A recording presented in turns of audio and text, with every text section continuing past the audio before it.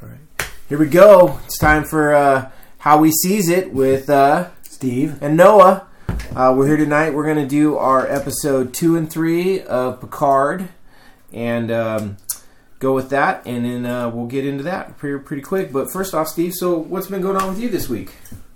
Well, yesterday I went to Russian River Brewery and did a Planet of the Younger tasting. That's their triple IPA they put out once a year, and it's gotten to be. It's just down the street for us, but everyone comes from cities and states away to to line up for it. Good friend I grew up with, my best friend's brother, was actually here on Tuesday. Uh-huh. He messaged me on Facebook, "Hey, I'm here," and showed me a picture. I'm like, "Oh, you're like 2 blocks from my house." And so that was kind of cool. But yeah, they come from everywhere. So they opened up a new place in Windsor, so now they have 2 sites: one in Santa Rosa here downtown, and one in Windsor.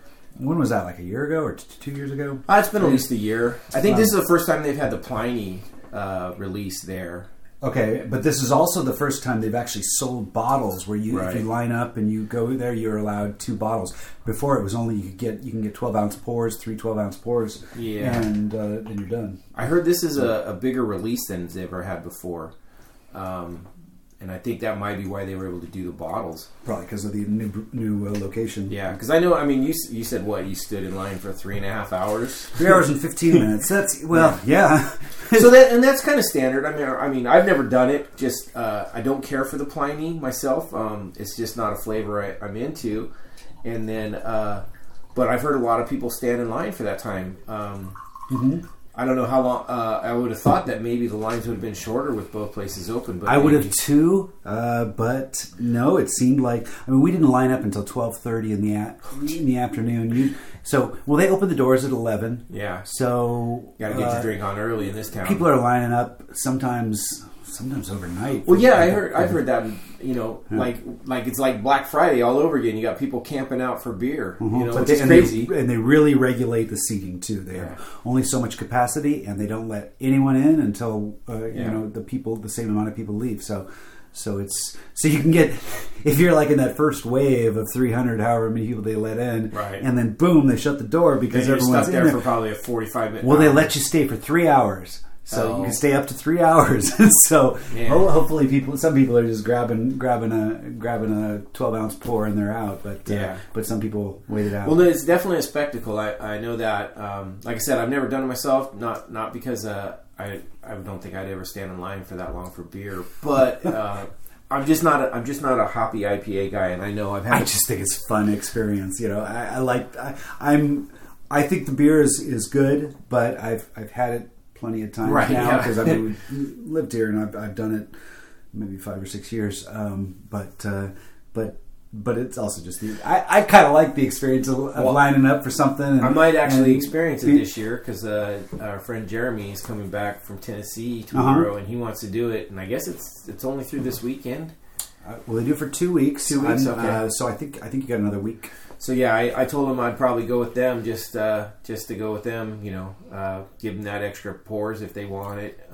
But so we'll see. They give you a wristband. Yeah, and it's got three 1, 2, 3. They rip it off to do your pour, and then there's now one that says B, which is for your 2 bottles, right? There's a chance that I may experience it this year. Awesome. What have you been up to? So this week, not a whole lot. I had my class on Tuesday night doing the political science. That's going pretty good. Daughter Emily's in it with me, so that's kind of interesting. No, it's good because I think it pushes her a little less likely to not finish the class now that we're in it. When you say kind of interesting, that could be loaded or that could be just a comment. Well, I didn't want to take political science at all as a class, especially in an election year and this with the environment we're in. I know. You're kind of forced to talk about things that so sometimes you just want to get away from. Right. Well, and so the teacher's pretty cool. I'm good with him. He's not browbeaten about either side. He's very more local government, which is kind of cool. Learning about that. It's almost safer in this sort of a political environment to stay local and bring those topics up because you start talking federal politics, and it can be. He's really good about just trying to teach us what the process is supposed to be and not really dwell. Although we have these reports that we're supposed to do, and we got to get up and do a panel discussion. And so the choices were either work on a campaign, which there's no way I'm going to go work on a campaign. Not because I don't believe in it. It just, I don't got that kind of time. California politics, I don't believe in a whole lot. It just leans a little further away from what I'm about anyways. There's no right answer when it comes to...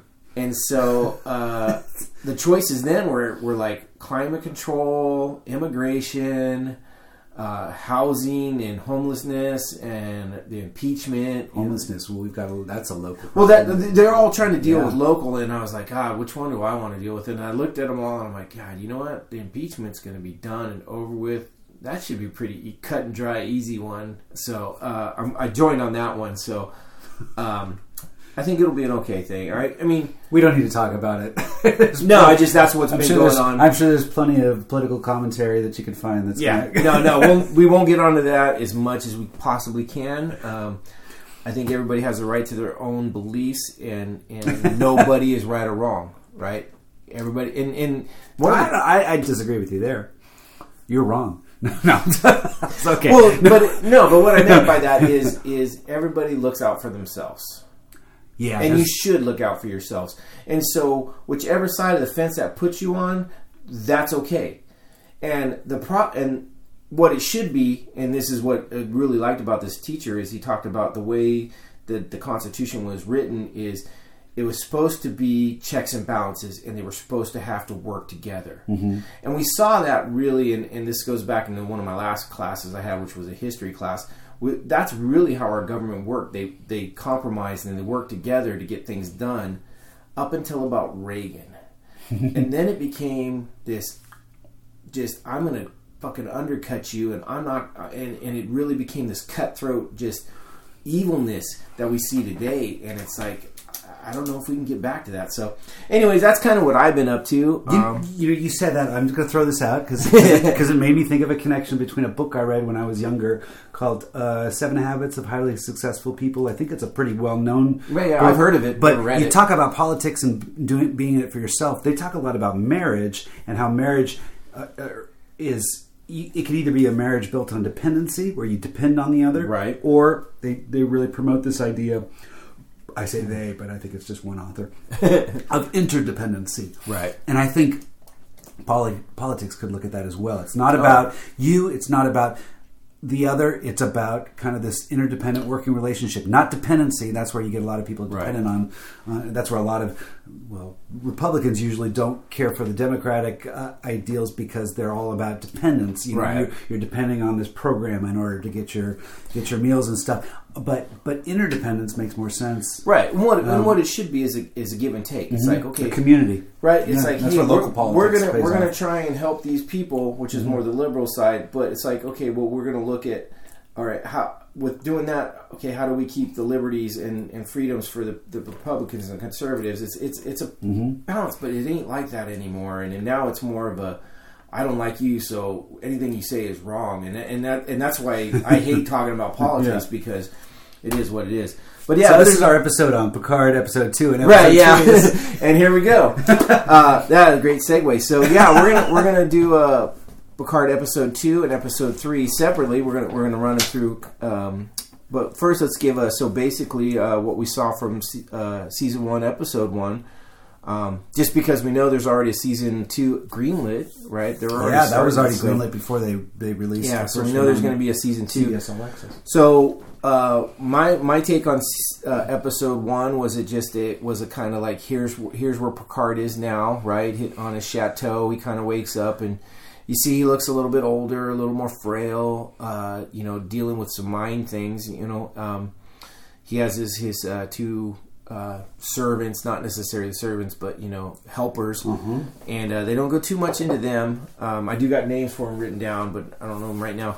And then we get the little take on Dasha, who is there with her boyfriend, and then all of a sudden these guys pop in and kill him just flat right out of the bat. I mean, he's just like, whoa, okay, yeah. And she gets triggered into, they say don't trigger her, and she triggers and goes into whoop ass mode. Goes John Wick on him. And she sees Picard in some kind of dream state thing, goes out to find him.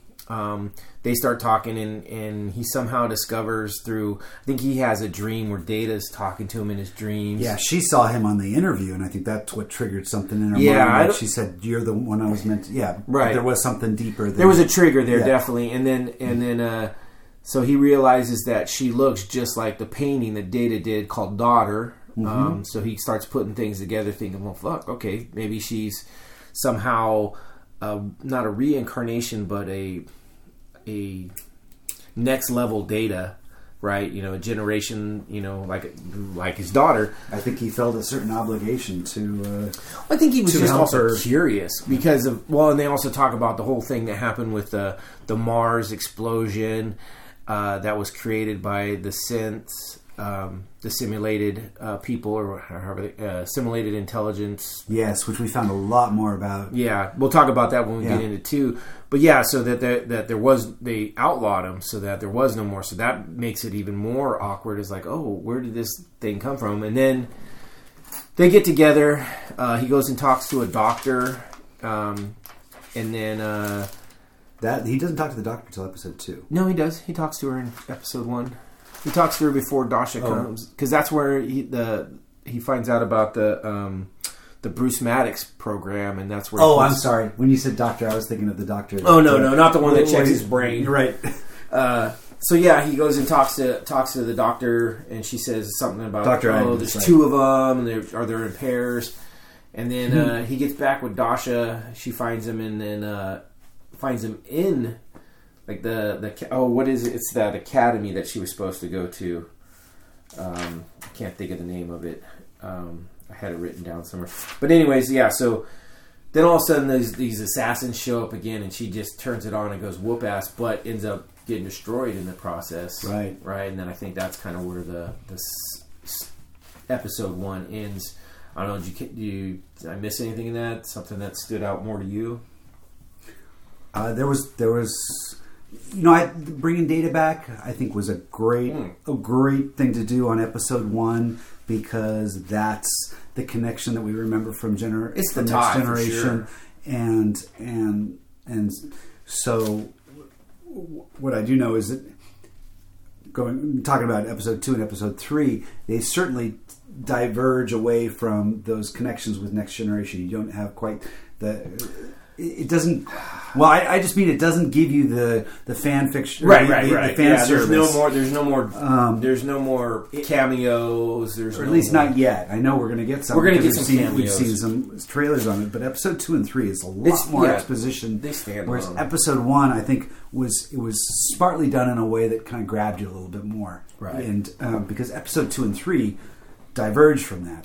They're very different. They don't grab you like episode 1 does. And so I thought episode 1 was a smart episode in that it asked some good questions. It had some good base. Good, it pleased the fans that want to see a little bit of action with some kick-ass John Wick moves. Yeah. And at the same time reintroduces you to Picard and Data, which just they also show connects you with the past. They showed a little bit of the Borg cube, right? Which actually has a name. It's they call it the artifact. It's it's actually like a destroyed Borg cube that was kind of cut off from the collective, and it's now run by Romulans. And the twin sister that we find out of Dasha, which is Soji, is on there. And then I think we get a taste of him. But he's a Romulan guy, Narek, who's gonna I pulled it off right away. I'm like, okay, bad guy. Like he just had that. It kind of reminded me of like a James Bond style like glimpse of the bad guy. You just see the way they walk and the way they show him. You're like, that's the bad guy. Yeah, one way or the other. Now we'll get into season 2 or episode 2 a little bit. Before we get there, though. Wanted to talk a little bit about we always say we're gonna have some drinks with this, and so I'll let you start with yours. Well, I went a little overboard. So again, I was trying to tie together to Picard. So at first, the first thing I did was I got I got a bottle of Bordeaux. So the winery that Chateau Picard, it's a winery in the Santa Barbara area where they actually do the filming, and I think it's like Stone Ridge? Was it Stone Ridge? No, Stonehouse Vineyard. Yes, or I think that's right. Stonehouse Cellars. I'm gonna. As we look it up on the internet, it could have been why. Yeah, I think this is it. Stonehouse Vineyard. I could be wrong. Yeah, that could have been another one I was looking at. Right, I was trying to figure it out. But they specialize in Bordeaux. Well, anyway, because they're shooting a lot of the filming is done in California. Right. So they found a winery that had, I think it's something like where they imported the stones for the chateau area from France. Nice. Which is where this is supposed to be. Right. And so I learned a little bit about Bordeaux style wine. I have a little bit of wine background, so it wasn't completely foreign. But just because we live in Sonoma and we've got a lot of wine around us, but Bordeaux is a French blend, and it's by law it has to consist of only up to 6 different varietals. So it can be. I can name 5 of them. I think. Cabernet Sauvignon, Merlot, Cab Franc, Petit Verdot, and Malbec. And there's another one that I can't think of. But it's typically the Merlot, Cab Franc, and Cabernet Sauvignon. Those are all blends, reds, right? Yeah. Well, yeah, and there can be a white Bordeaux as well, okay. which is a different set of grapes. And I think recently France added more grapes to what a Bordeaux could consist of. So it was because of climate change, and they're not able to. Or at least that's what I read. Anyway, I got a Bordeaux blend from Chateau Pascaude. I couldn't find any from the. That's probably Picard's cousin. Yeah, I know. I was right next door. I was pretty impressed with that. That's actually John Luke's cousin, John Pierre. Yeah. I have another one that I will bring up later, though, because that's more tied to episode 3. So if you want to talk about what you got. So the cool thing is local brewery here, Fog Belt. They have probably my favorite beer. Me and my wife were talking about it. She goes, is that your favorite? And I couldn't find an argument against it. So they just got this back like last weekend, and I found out today. So I'm like, oh, we got to go. And it's Fog Belt Painkiller. It's a juicy IPA, or actually it's called a cocktail IPA. Got hints of pineapple, coconut, little, I can't remember what the other is, but it's just this fabulous flavor. It's a nice kind of sweetness to it, but it still has that little bit of hoppiness. It's not too bitter too. I tasted it tonight. We went and did a food pairing with it, and so I had a nice little taster of it, and it's not overly bitter. No. It's got some nice weight to it, and it's a really nicely balanced. 6.4 or 6.8, one of the two. I can't remember exactly. But yeah, by far it's one of my favorite beers on hand. And then it really ties into the name, because for me, beer sometimes it just I have chronic knee issues. So for me, it's a painkiller. But then tying this into Picard, I did not care for these next 2 episodes. So for me, it ties in because it just kills the pain of like, oh my god, it could have been so much better. And I liked them, but I didn't like them. There's things I'm not going to stop watching it from what I saw, but I lost some of my oh my god, and it might be because it's not Next Generation. It definitely is not. It certainly isn't. Well, we talked a lot about this with our Orville things, how episodic they were, how each episode was very much a story where they explored something, and whereas Picard is much right now. This is a 2.5 hour movie so far. It's not like the Next Generation. It's not like the original Star Trek. It is very much one story that is telling you a lot of backstory. Yes, which I think is, and. This is where we were talking about Netflix too, and how their style of where they'll drop an entire season and it becomes like a big story arc. Right. That's kind of this. I get that feeling too.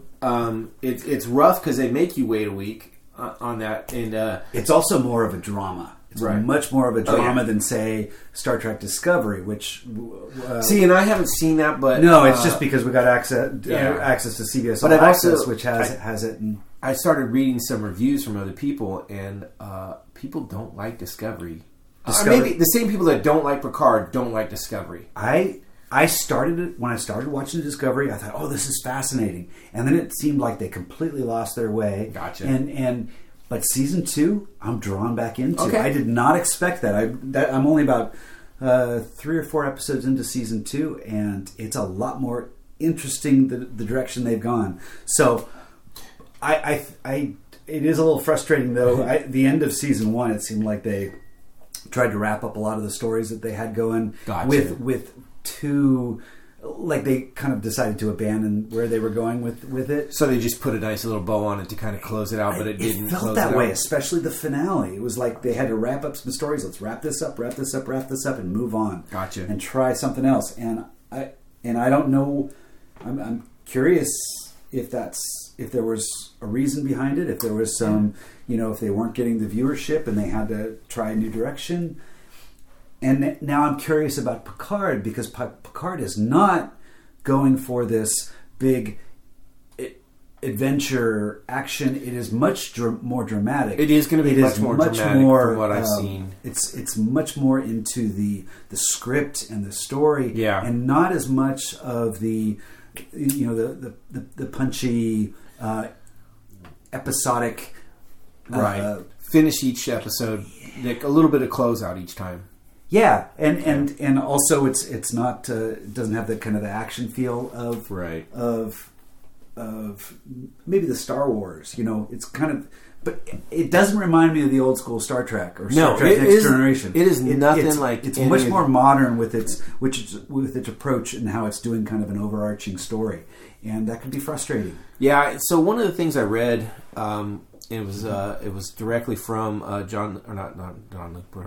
Patrick Stewart talking about this, is that he's very disappointed in the political dealings with the U.S. and Europe, and so part of this was really to highlight some of that. Do you think that's why there's a lot of negative reaction to it? Because so the stuff I read did not point to things to me that seemed based on political beliefs. Mm-hmm. It was based on what was going on in the stories and what they did with certain characters. Mm-hmm. So I don't think people bought into the fact that it was because what they did politically. I think there can be a lot of political commentators out there that can push an agenda and sway a lot of thinking, right? Because especially in this era where you have very one-sided commentators that are pushing things, and you can get a wave of people that support an agenda, and sometimes it can curve our thinking a little bit. I didn't feel that though in what I read, because to me, I have some. I don't know if I want to say criticisms of these episodes, but they don't fall into the same sort of entertaining genre of some of the things that draws you to entertainment. But I still find these very fascinating. Oh yeah, I read the stuff that I read after I watched both episodes twice. Mm-hmm. So it wasn't like I had my mind made up before watching them, and I agreed with a lot of what they were saying, and some of it actually brought up why I agreed with it. Yeah, so I haven't read the stuff, so I'm going to be going into this. And then most of that's directly from the comments on IMDb. That's usually where I go for my stuff. Another thing I find, I have a tendency of wanting to like things. I look for the. I want to like it, and so I like we had our whole review on Rise of Skywalker, right? And I always come out, if there's something. I want to like it if there's something that means something to me that has so much nostalgic value, and so sometimes the further I'll get away from it, I'll kind of think a little differently about it.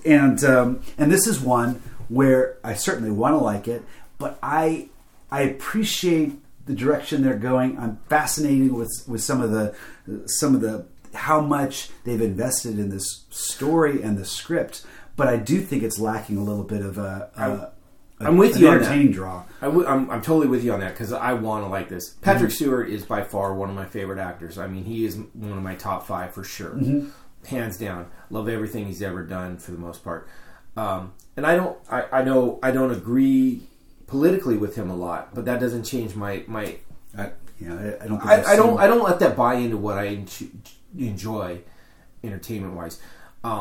I've always loved Star Trek Next Generation. I've always loved sci-fi. I've always loved space sci-fi. So I want to love this. And what I found is that it was more. It's just slow. And there's certain characters, and I'll get into that when we talk about them, that I just didn't care for. Okay. There's one character I already don't like at all. Just bugs me. And we'll get into that. I'm gonna write down my prediction on that, and you could tell me later. Yeah, because I don't want you to. Yeah, okay. Right. Okay. So we're gonna start off with Picard episode 2. It's directed by Hanella Culpepper, who's also she did 1, 2, and 3 so far. Oh, she did 1. Yeah, she did all 3. Okay, I knew so she did 2 and 3. It's all the same director, which I like. I don't have a problem with her as a director yet. I'm not going to blame anything on her. But I'd like consistency, so I would love to see her do 1 through 10 if that's the case. Yeah. No, but I know Jonathan Frakes does the episode that dropped today. So, so that'll be interesting to see how much different it is. I mean, it may change a whole lot. Mm-hmm. So this opens up, it starts with 14 years ago in the past, right? So it's a flashback. Right. Starts with Mars. And it shows basically what happens to start Mars burning, which they say Happy First Contact Day. Right. I thought that was fun because that brings you back to the movies and gives that's exactly. So one of the things I caught, and you can find this in IMDb in their I think it's there's a certain section in there that talks about did you know trivia and quotes.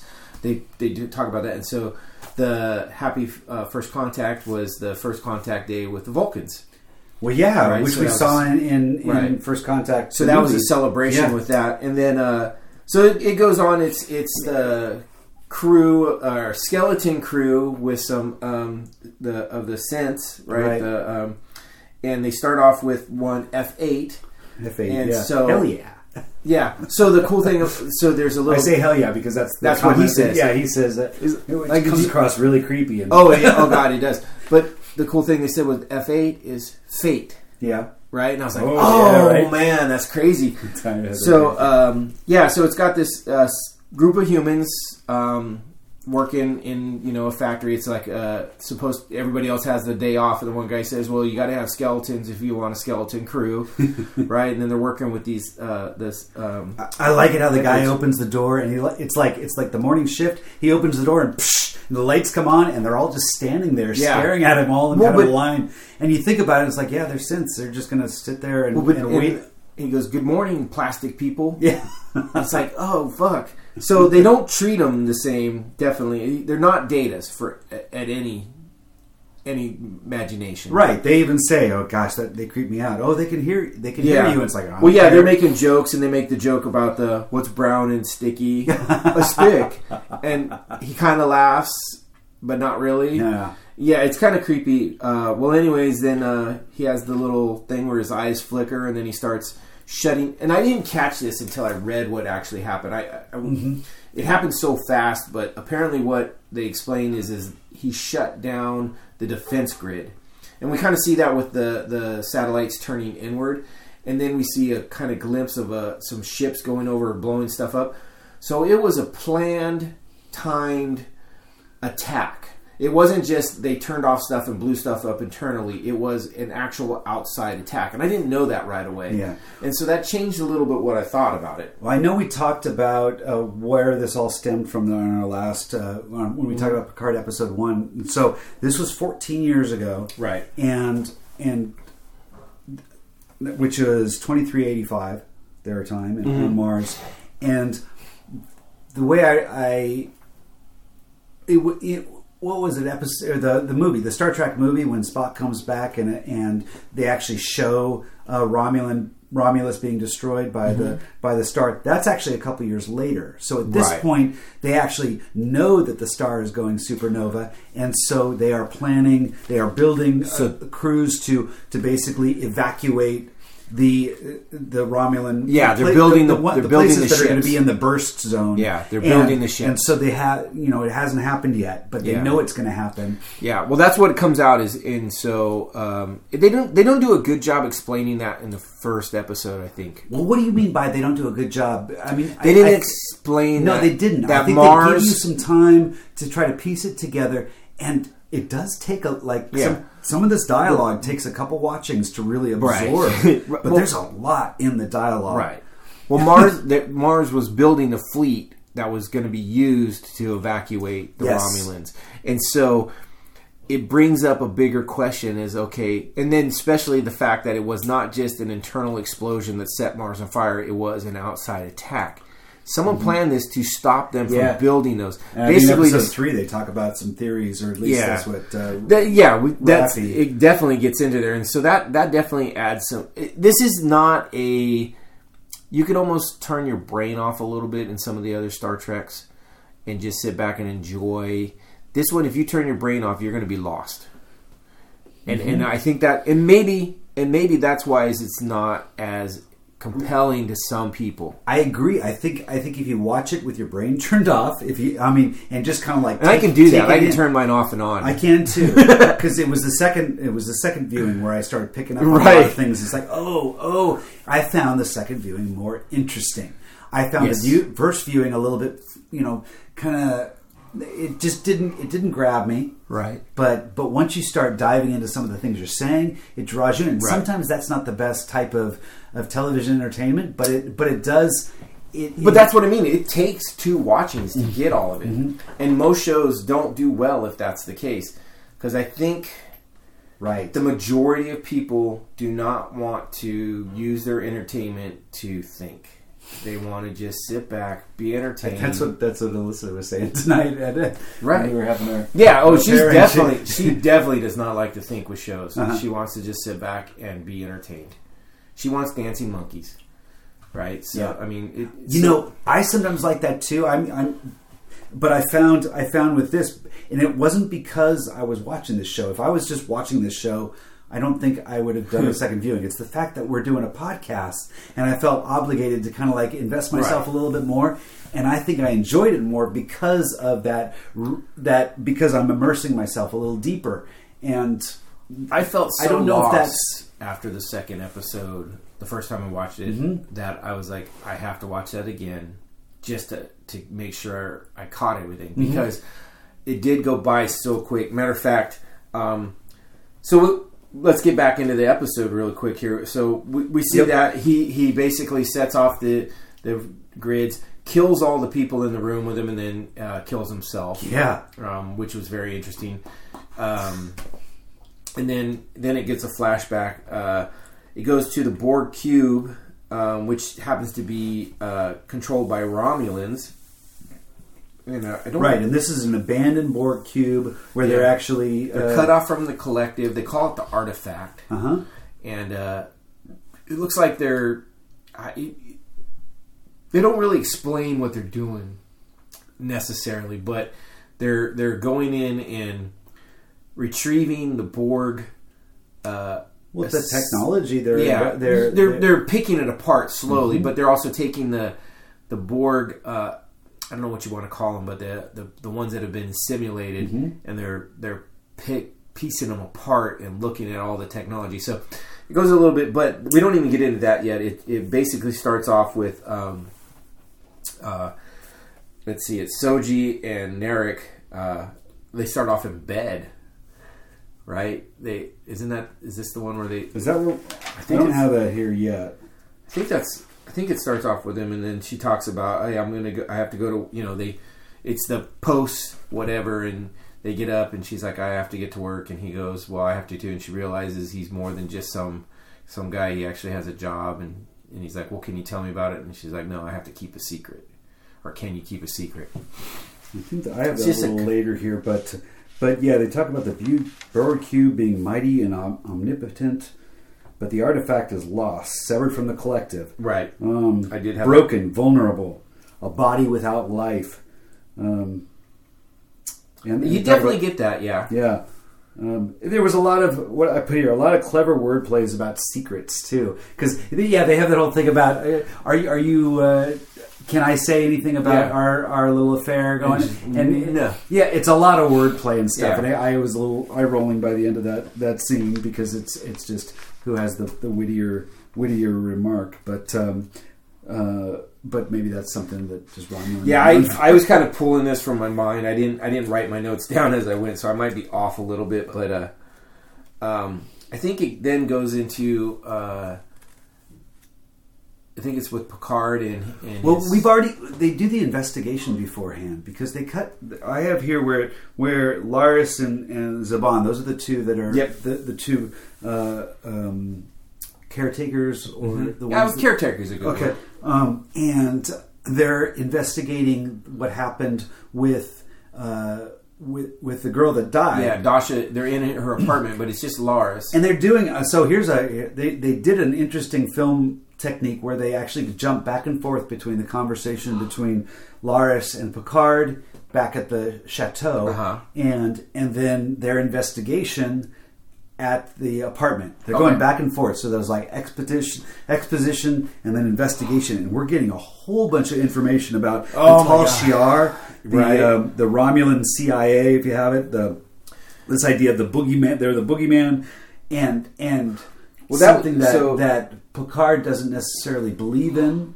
So and I thought Laris, her approach to this was really I like her character. So I didn't write her down as the character that you didn't like. No. Okay. So Laris, what I didn't like about this is they jumped right in and started explaining. Deep explanation again without any indication of who these people are. They put so much into this, and it was the second viewing where I wrote a lot of things down, and I had to pause and watch the subtitles and piece it all together. And yeah, they throw a lot of information. It's like, we got this technology. It's like this our society has been dumbed down by TV. That's not what this viewing is about. You're not supposed to have that. I know we're not supposed to have that. And if you use it, it's supposed to come. Oh no, we know we made that. So yeah, they're talking about the what was the name you said the Tal Shiar? Tal Shiar, which is the Romulan Secret Service, like special. But she also talked about Sajash or Jod Vosh. Jod Vosh. Jod. Yeah, okay, Jod Vosh. And that is like a secret set of Romulans that are very anti sins, and then artificial intelligence, and they're saying that's why you never saw any artificial intelligence in Romulus and stuff like that. I thought it was interesting to see how Picard came across as a little naive when they were talking about the Romulan methods of molecular reconstruction. So that irritated me from something I found out later. Picard should have known about some of this. I don't like how sometimes they play him a little naive and patronizing at times. There's a couple times, and this was one of them, that it's like, no, that's not the Picard we know. Right. He's a little bit more. He doesn't make you feel like you're being silly. He'll take what you say. He might question it, but not in a patronizing way. He'll do it in a way that's interesting. Right. And I thought that was a little off on his character here. Well, I'm wondering if they're playing him a little more senile. I like what she said. That's exactly what we wanted you to think. Right. Yeah. Exactly. So they cheeky fuckers. That's what she says. Yeah. When she finds the flaw that when they delete they deleted all the traces except for they missed the phone call to her sister. Cheeky fuckers. Yeah.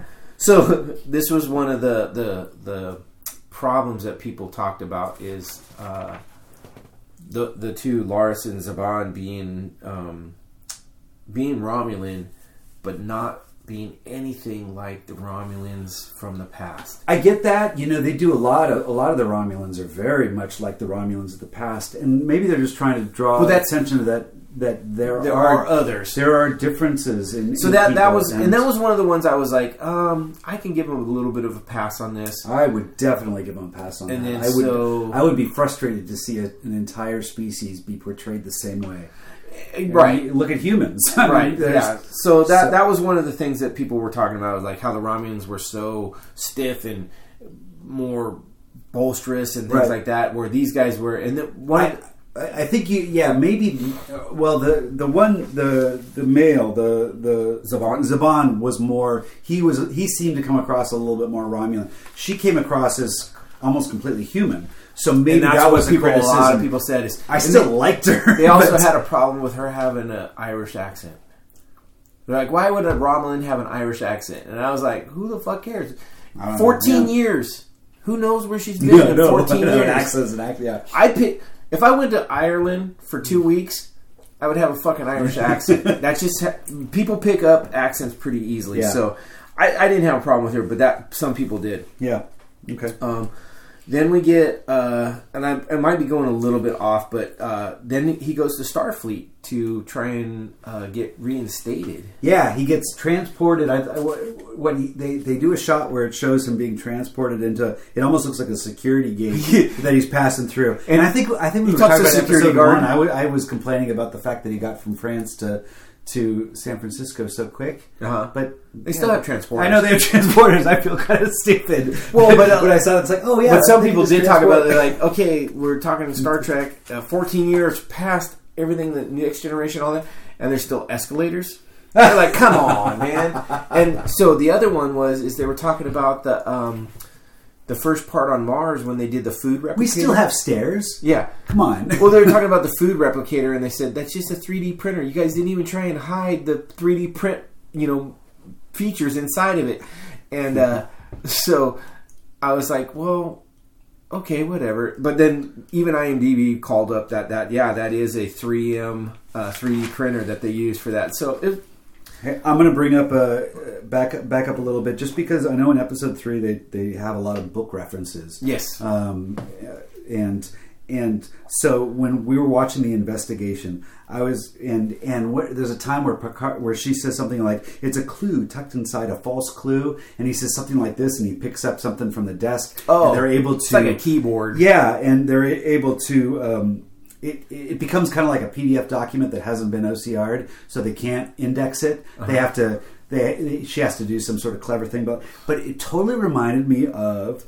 This is where I'm going to just, since it's a book, of Edgar Allan Poe, The Purloined Letter. So Edgar Allan Poe is known for stuff like The Raven and the things that are a little more horrific, but he also almost single-handedly invented the detective genre. He had a detective. There was very much like Sherlock Holmes. You're right. And you look at Next Generation. There's a lot of draw to Sherlock Holmes and Data and his exploration of Sherlock Holmes. But The Purloined Letter was a very simple short story about an investigation trying to find something that has been hidden in plain sight. Gotcha. And it turns out that it's a letter that's been pinned to the board. And the letter has been inverted. The person has tried to hide it by inverting the letter and writing something completely on the outside, so that it was hidden. Clue tucked inside a false clue. When she said that, that's what really reminded me of. And again, it was the connection between that and Edgar Allan Poe and Sherlock Holmes, and I thought that kind of reconnects it to the Next Generation. Well, I wanted to throw it out as just they did that in the first episode when he was talking about the. I can't remember what it was. It was in the interview, and she said something about. Or maybe it was in this episode where it was something about like the rescue, and it was like, or you wouldn't understand it's not like this, it's more like Dunkirk. Well, that was the interview. Yeah, and I thought that was great because it wasn't the military and it wasn't the countries going and saving. It was the regular people going on their personal crafts and I mean.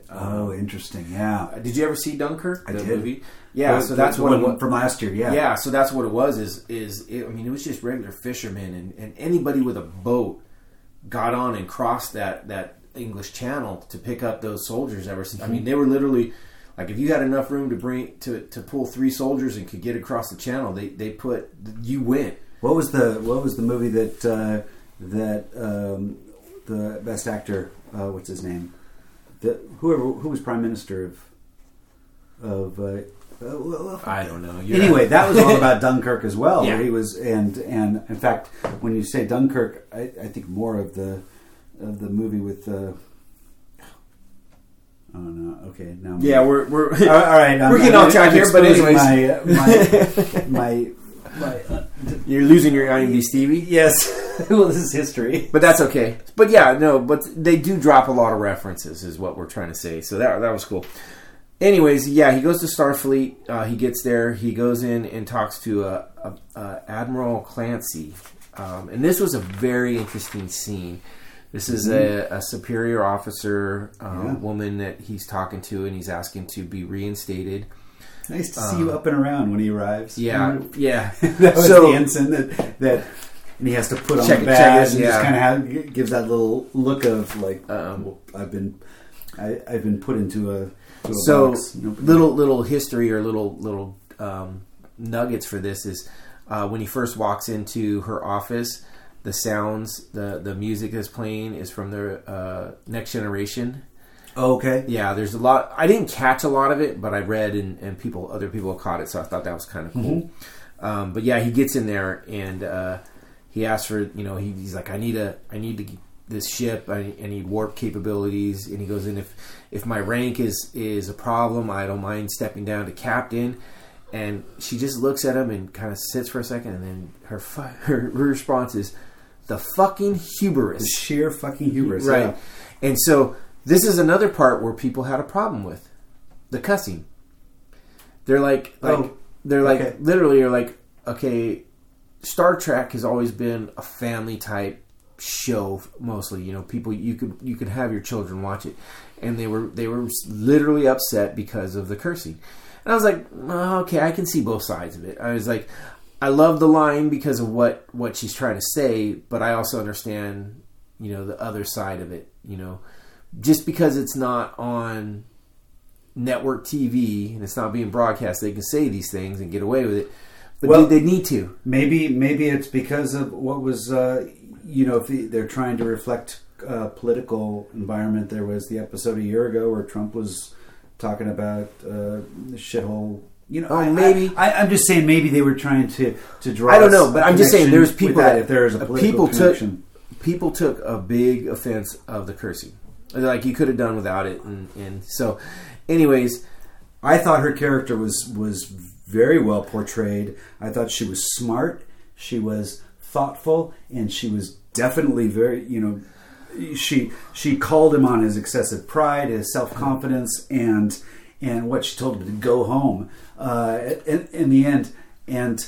But I don't believe she was in the right, but that's just because I'm a big fan of Picard. But she ends up calling the security person to escort him out.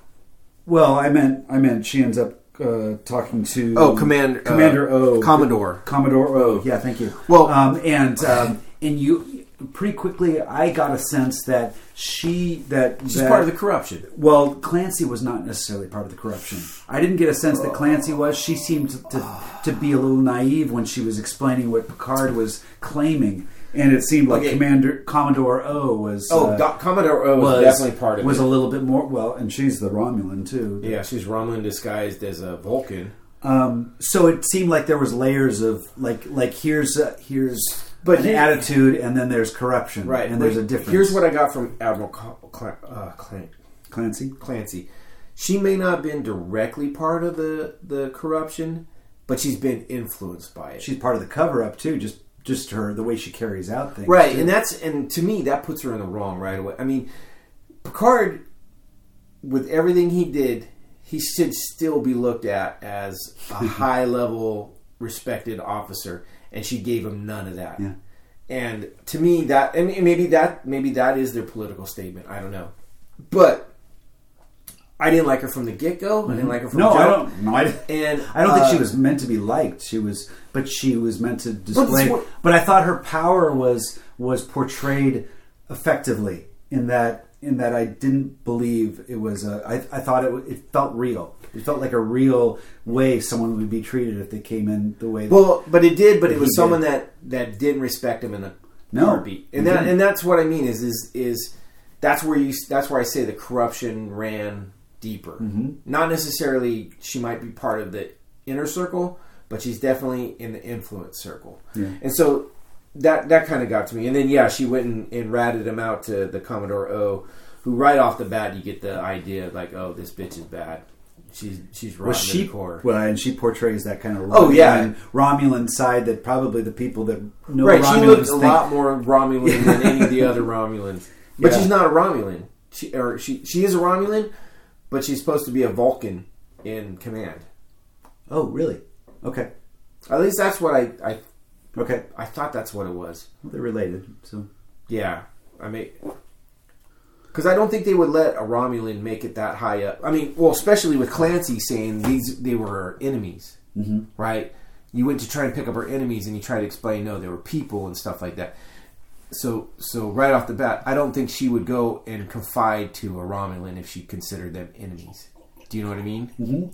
And so that's why I think she was just like we get later on. Commodore O brings in Lieutenant Rizzo, right? Who it looks like a human, and she's definitely part of the corruption. She looks like a human, but she claimed to be she's a Romulan. But she's a baby brother of so Narek. She's disguised. That's what I mean. Is these Romulans are disguised as others? That's why I said. Is that what it is? I think Commodore O is. Did you read that too? Or I don't know if I read it or picked it. Where I picked it. I just heard the baby brother reference, and I was like, wait a second. Yeah, okay. She's disguised as a human, and I think Commodore O is disguised as a Vulcan. Okay, and so. I never heard of Commodore O being referred to as a Vulcan, so maybe I don't know if I read it, or but it makes. I mean, they have similar features, and she plays it up very well. She's very just stiff and okay, yeah. So I might have read it. I might have picked. I don't remember exactly, but that, and I could be loud and wrong too. It's happened once before. And sometimes that's what you have to do. You have to cross-reference something online or something someone's written in order to see, kind of validate what you considered or find out more about. And that's where these episodes, they're so rich and steeped in knowledge, history and stuff, that you have to know a lot about what's going on in order to really be engaged. And otherwise, you're left with a shell of the production, which isn't quite as entertaining as that first episode. And so that's a risk, but I'm not as... Well, I don't think you're turned off. You're just a little... I'm not as excited about it. Right. I'm still going to watch it. I definitely... And not just because of this podcast. I'd watch it anyways. But it's more... It's not intriguing me like the others did. Yeah. Well, we both care for Picard. We want to see... I do. And I want to see what happens. I mean... Episode 2 was probably the worst of the 3 for me, just because of what it did. I got a little more excited towards the end of 3, for sure. And what do they do with Episode 2? They bring back Dr. Agnes Jurati again. Yeah, that's the next place where she's at his chateau, and she picks up the book, the Isaac Asimov book, The Complete Robot, and which is a collection of sci-fi short stories. Right. And he, what does he say? I never really cared for sci-fi. I never really got it. I guess I just didn't get it. I know. I was like, I know that's almost that's almost a little eye rolling. It's like, oh, okay, we're Star Trek. Yeah, I get it. Right. Well, I mean, I get where he would say that because he was more of a realist, but to be in what he did and to explore, you have to kind of be into sci-fi. Well, I think we say, I mean, we look at, what do we look at? We look at iPhones and computers and stuff. Do we consider ourselves in a sci-fi world? No, but if someone 50 years ago were to look at what we're doing, they would say, why don't you consider yourself to be sci-fi? But he's an explorer of unknown. Okay. He's looking for the unknown, and that is by definition... Yeah. And I guess if you look at the short stories, the Complete Robot, that certainly reflects a lot of the things he's experienced. Yeah, I thought that was an unnecessary... But maybe he was being cheeky. Yeah, to me that's what it was. They were trying for a funny, and it kind of fell flat. I agree. Yeah, I agree. It was a little bit of... I do like the doctor character though. I do like her. She's an actress that... and I didn't pick it up right away. It took me like the second time watching it. She was in a movie about Scott Pilgrim versus the World. Yeah. So she was the main girl in Scott Pilgrim. Yeah, she's the love interest. Is she? Yeah. And so it dawned on me like halfway through, like I think the second time watching, I was like, God, she looks so familiar. I'm like, I've seen her in something, and I was like, you looked it up? I looked it up, okay. and that's definitely her. And I was like, son of a bitch, that's her. She's not the main love interest. Yeah. She's not the dark-haired one. She's the blue hair, or that may change throughout the thing, but yeah, she's the one with the evil I know exes. her from network newscast newsroom. Sorry, newsroom. It's a Showtime series with Dumb and Dumber. Who's the guy with Jim Carrey? The other guy. I know you're talking about. Yeah, names. Jeff. We got Jeff. Jeff. You know Jeff, which I thought was an incredible Alan Sorkin series, and she's a character in that, and that's where I know her so well from. She's. I'm sorry, she's not the main. She's the drummer chick. Okay, that's who it is. Okay, I was like, I knew. Ramona Flowers is the other one, but yeah, Scott Pilgrim versus the World, which is a great movie. I love that movie. She plays Kim Pine, who's the drummer. Jeff Daniels. There. I knew if I just gave you enough time, you'd figure it out. So yeah, I like her character. I think she'll be a good. She's got a certain innocence and exactly, and she wants to help, and she's bright. Yeah, definitely has the innocence, and I think that is something that was missing with all the rest of the characters that come in. So yeah, there goes to that. Then he puts on his little his original communicator and just hits it and says, I need a ship. I need a ship. We don't know who he's talking to. Well, I think he says Raffi. Does he? He does say Raffi. Okay. Yeah. But then he goes out to see her. Well, we also found out that I think the first time. Oh no, Bruce Maddox was talked about. That was talked about in first episode. But yeah. But we get a little bit more history from him from Dr. Agnes. Right. Who likes Earl Grey as well, and therefore, right, another eye roll. I was like, all right. Well, so that was someone else posted. I was like, okay, yeah, you said Earl Grey like 14 times now. We get it. You watched the original series. He's like, okay, So it was So then he goes out. I don't remember what happens out between it, but then he gets out to find Raffi in her looks like her trailer park house in the hills, surrounded by rocks. Which I'll let you guys know right now. I found is a very interesting story. Those rocks or that location is a very significant location for Star Trek. It's been filmed there several times.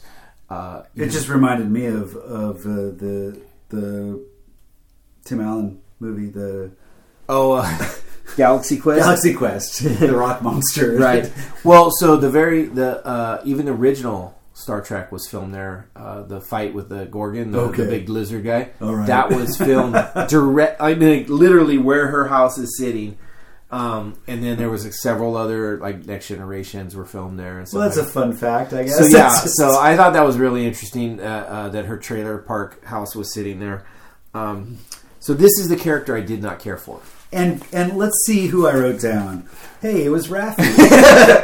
Yeah, I did not care for her one bit. I didn't. I think she's a complex character. She's certainly, at these past 14 years, has been smoking and drinking and basically being very. We don't know if it's a full 14. We don't know how long she survived in Starfleet before she got kicked out. Which they go into. Well, they allude to it, but they talk more about it in episode 3. But I don't know if it's a full 14 years. Mm-hmm. But yeah, she was out, and she blames Jean-Luc. Now, one of the things that bugged me, that's one of the things that bugged me more than fucking anything. Calling him JL, and I'm like, it just doesn't fit. It just doesn't sit right. It's not. Either call him Jean-Luc, call him Picard, whatever. But JL just sounds stupid. That's me personally, and it bugs me. And that may be why I don't like her. You think maybe it's a little selfish? I don't know. I don't know what it is, but it just doesn't sound right, and it doesn't flow right. And it just bugged me. I was bugged by the fact that they had taxi on the name of the ship that dropped him off. It's like, this is the days of, we're already past taxis. We've got Ubers, You're right. we've got Lyfts, and well, she even we're said you still can in get back in that taxi. I know, and we're still in the 21st, in the 21st century. So we got a couple centuries to go before we get there. We're going to be well past all this stuff. So don't call it a taxi. The other one that bugged me, and this is, she first tells him to leave and yells at him, whatever, and he goes away, and then he turns around and offers her some special wine. And the 86, which if you do the math, that's a 13-year-old varietal. 13?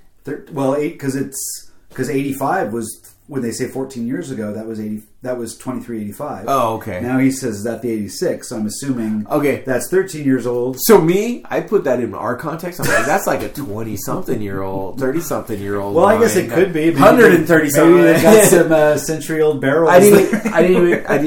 I get you now, but yeah. Anyways, so it really could be. I mean, if you go to France and you go into some of their some of their caves, 100 you've got some old. But I don't know.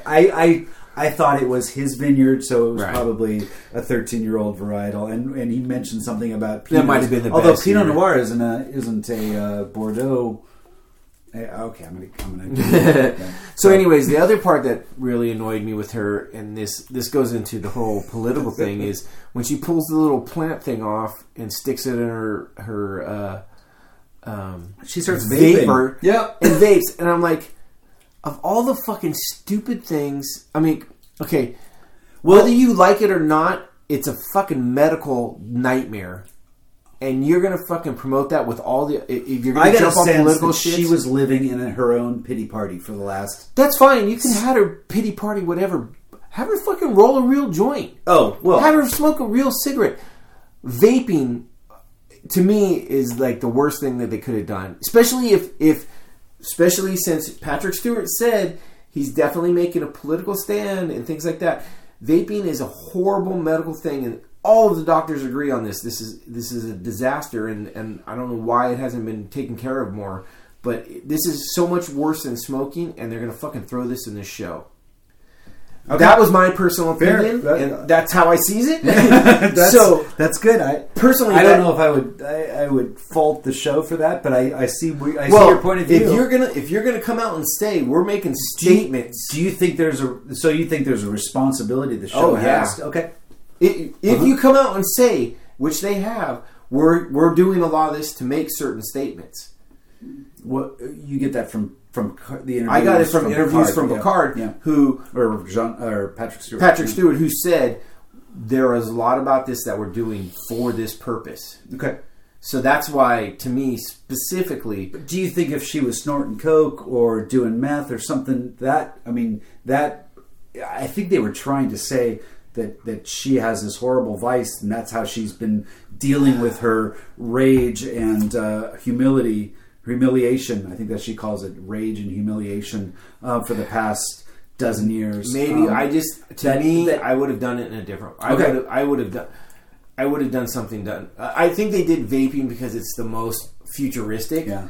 But I still think it was a bad idea. I think I don't dislike the character. I think she can be a very interesting character, and I'm glad she's a part of it. But I do think she's flawed, and I think that's fair that they portray her as flawed. All the characters are flawed in a way, and I think they're really driving home that she is not facing. She has put a lot on Picard's shoulders. As far as she blames him for and thinks that he failed her when that's not. I mean, he can only do so much. Maybe but she was riding his coattails in a sense, and he has to kind of give her some time to deal with that. I didn't like her. She rubbed me raw from the get go, and then we'll see in episode 3 they have another interaction, which is a flashback. And she even rubs me wrong then. Yeah. I didn't like her then. That's where Picard bugged me, and I'll talk about that as well. And a lot of it had to do with, she said JL 18 times or something. It was like driving it in to try and make it sound right. I don't mind. Yeah, and you're right. It sounded wrong. It sounded forced. It was like, especially if he was a senior officer to her. that would be inappropriate. I thought it was fine in the script, but I thought the way that it was directed seemed a little fake. At the time, though, they were still in Starfleet, and that would have been inappropriate. Oh, well... No, it would have been very inappropriate. Okay. Yeah, you got the military background, I don't. So, now, outside of it, when they first meet and calling him JL, they're both out, perfectly fine. There's nothing. But inside of it, that would have been very inappropriate to say it that many times. Now, there are cases where people are more comfortable and stuff like that. It still just, it rubbed me wrong. All right, I think that's near. Well, we go back to Rizzo sees Narek, and that's where she talks to him about being the baby brother. Did she do? Oh, she did the hollow projection. Yes. Yeah. Have you found the nest? Yeah. Oh yeah. She asked him, "Have you found the nest?" Yeah, and she talks about has the robot, or did she call her a robot? Has the machine given up the location of its fellow abominations? So, I mean, it alludes to something bigger, what his purpose is and stuff. They're trying to allude to that there might be more of them. But the dialogue was like House of Cards. Did you ever watch House of Cards? This whole political... Every word is so loaded that sometimes I get bugged by that really that heady talk of that superiority of I'm the talk down to you. Yeah, you got that in House of Cards, which I liked House of Cards, but maybe I got over it a little bit, and that seemed to be what this was, and I wasn't that interested in that dialogue. I prefer more the broken characters, I guess. Right. Well, that was pretty much it for season 2. Or episode 2. It ended so abruptly. They all kind of have. Well, I remember the first time I watched it, when it ended, I was like, "Whoa, that seems short." Something. It didn't pace itself right. Yeah, to me, I was like, did it cut itself off? And that's where it suffers from being where the chronological. Yeah, where it's not an episode. Each episode isn't its own. Instead, it's just kind of a continuation. And they didn't. It wasn't like a cliffhanger. It was just kind of we're done. Yeah. So a couple things that I found afterwards that kind of throw monkey wrenches into this is they talked a lot about the Romulans having a mistrust of artificial intelligence and artificial life. But that's not necessarily the case if you go back to episode 3 or season 3, episode 10 of The Next Generation. There's an episode in there where the Romulans are very intrigued by Data, right, and almost like looking up to him, like, oh my God, this is this great thing. So there's not necessarily this total mistrust. So kind of betrays a little bit of a story that might have been set up before. Or maybe that's something that they might reference. Yeah, that's possible. And then the Laris and Zaban. Maybe they weren't part of the Zhat Vash either. They had the hatred for the androids. True. Maybe it's the pure loathing. Maybe it's like a religious sect kind of thing. Oh, so like the Laris and Zaban characters, we don't get a lot of background on them at all in this. But apparently there's a prequel comic series called Picard Countdown that gives you background, and they are actually part of the Tal Shiar, which is the Romulan Elite Intelligence Agency. So there is this extra information that we're not privy to just watching the show, which I think hurts it a little bit. Because, when they first show them episode 1, they're there to help taking care of them. And you're like, okay, that's Romulan showing respect for this guy that saved their whole planet, kind of thing, or a lot of their people. I get that. And then in this next episode, she fucking whips out this fucking magic doohickey intelligence things that Picard doesn't even fucking understand. And you're like, wait a minute, what the? So that didn't bother me. I thought that was really but it's like added dimension to it does. Character. But it's like, but wait, where'd that come from? What? No, I know it does. It begs the question. Yeah, which made me think. There's a cartoon series called My Fairy Godparents, where it's a little boy and he has a male and female godparent that like do magic and all this shit for him.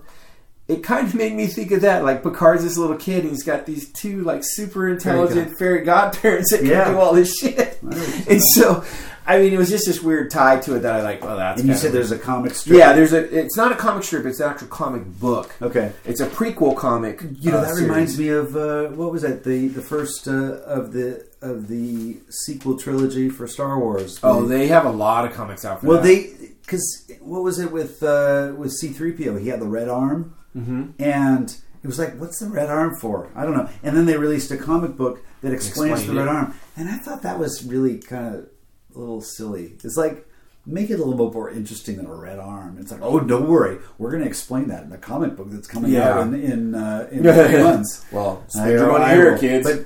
But I thought her character was very three-dimensional. And I liked that. I didn't necessarily need the explanation. I was happy to see different aspects of her personality, that she wasn't just about being a caretaker. They may give us more later, but it just was one of those, like, out of the blue. It was like, what? You know, it kind of threw me for a little bit. I was just like, okay, I get it. I mean, I understand where they're going with it, and I understand now why they were there. Spark.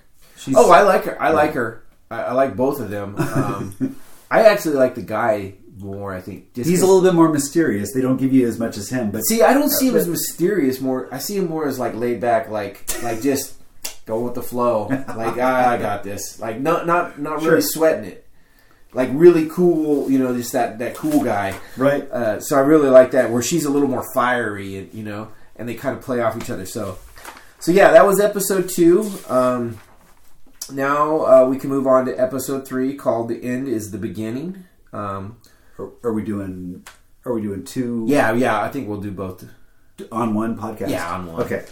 Yeah, I was thinking we had a debate about the length of the podcast and whether we should do 2 or 1. Well, hopefully you guys have all listened to our Orville podcast, and we did 6 episodes, which, in hindsight, looking back on it, that was a long podcast, and so I think we're going to try and do our next one is going to be episodes 7 through 9. 3 episodes. 3 episodes, okay. 3 episodes of Orville. I like that. We'll break it up.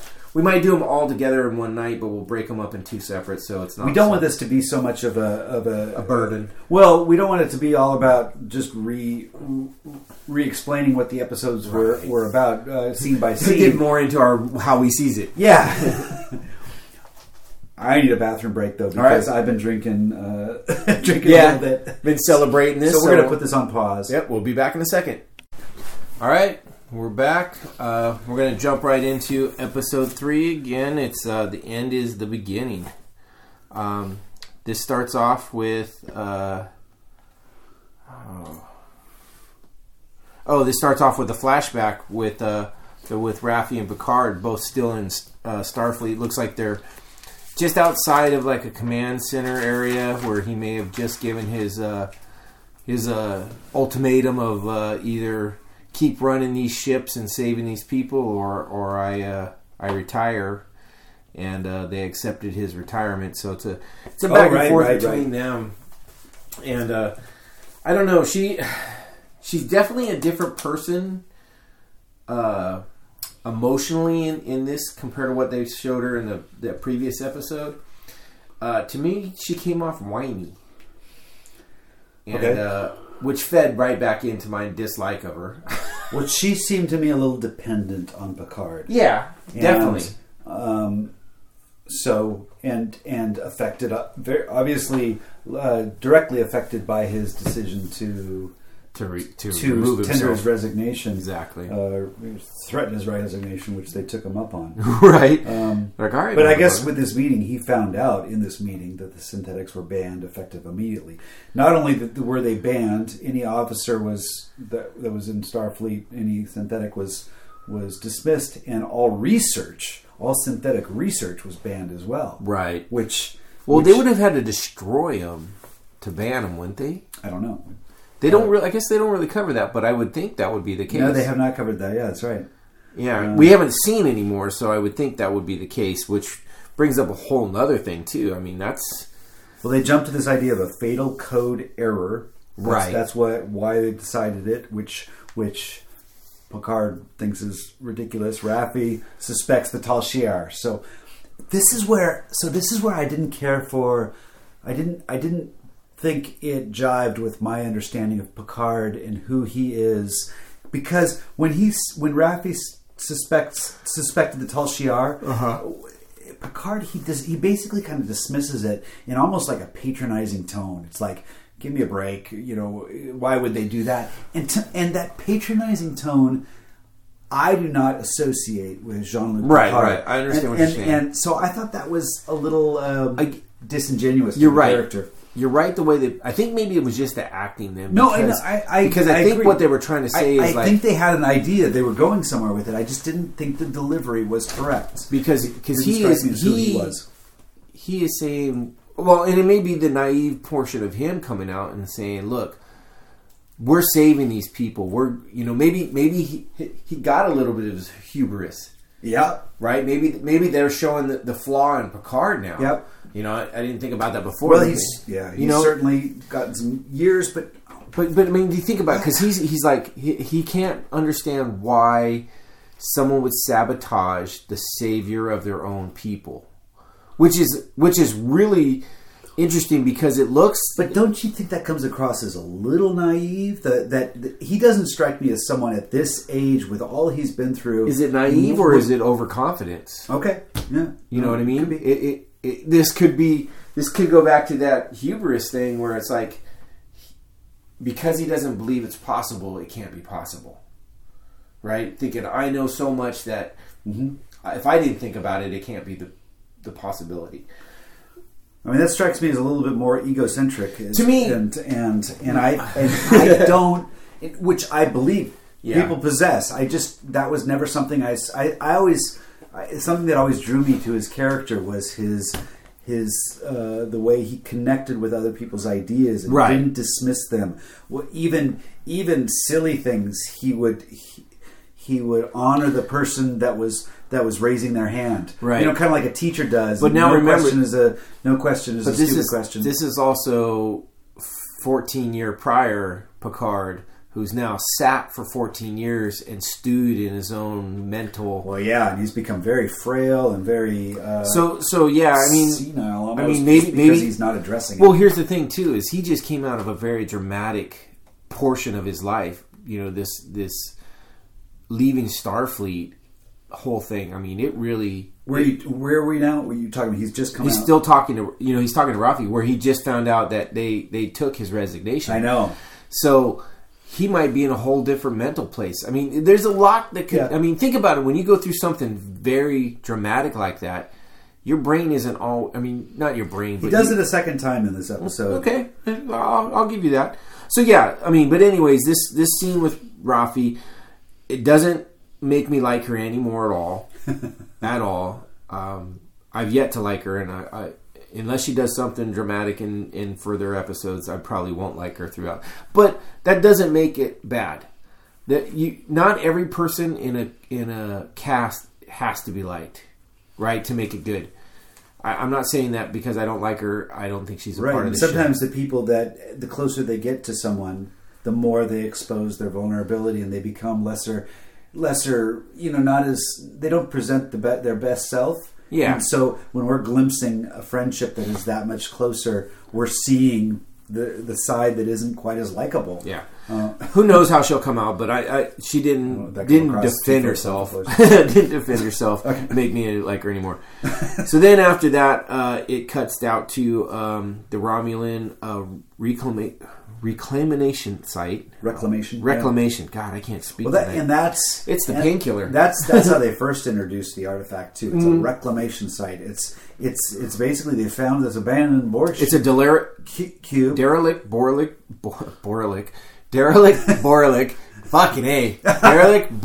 cube. Basically severed from the collective, and they're harvesting whatever they can and trying to learn from it, I guess. I think there's more motives involved, obviously. Knowing the Romulans, yep. I mean, I hope that they're going to go back to say, Romulans are still got to be Romulans. They can't just, you saved us, we're all happy-go-lucky, kind of thing. I think they're searching for whatever they can pull from it. Now, the interesting thing with that is we get a deeper look into what's really going on, right? Soji meets up with another woman, another doctor, and they're going to go deep into the core of it, right? They talk a little bit about going in. Were you talking about Hugh? Well, no, not he hasn't. She hasn't met with Hugh yet. I thought that was right after we. That's like pretty immediate after we. I thought she met up with the black lady that the one that made the comment about I didn't know they had any cute Romulans. Talking about the guy, because you get the little badge that That wasn't episode 1. No, not even. It might have been episode 2. Okay. But it was where they. No, I remember that. Yeah. I thought it was episode 3, but I don't know. I watched it so many times that it kind of ran into each other. Right, it wasn't episode 1, but I think it definitely wasn't episode 1. Where she kind of shows the new the ropes. Yeah, a little bit. Says, yeah, don't worry. Yeah, well, maybe you're right. He talks about don't go into the gray zone. Right. Yeah. And if it turns green, run. So yeah. So there's that. She says, yeah, don't worry about that. But then they cut into Soji going in, and then that's where Hugh comes up. Right. So Hugh he's a character from the past. He's a Borg from the past. Yeah, he appeared in I, Borg. Yeah. He was rescued on a crash ship that leads, and then he ends up leading a group of renegade Borgs who have been freed from the influence of the collective. Yeah. That was back in the regular Next Generation. This was again another conversation with Hugh and Soji where I had to do a lot of like pause. What's that about? What's that about? He refers to the XBs.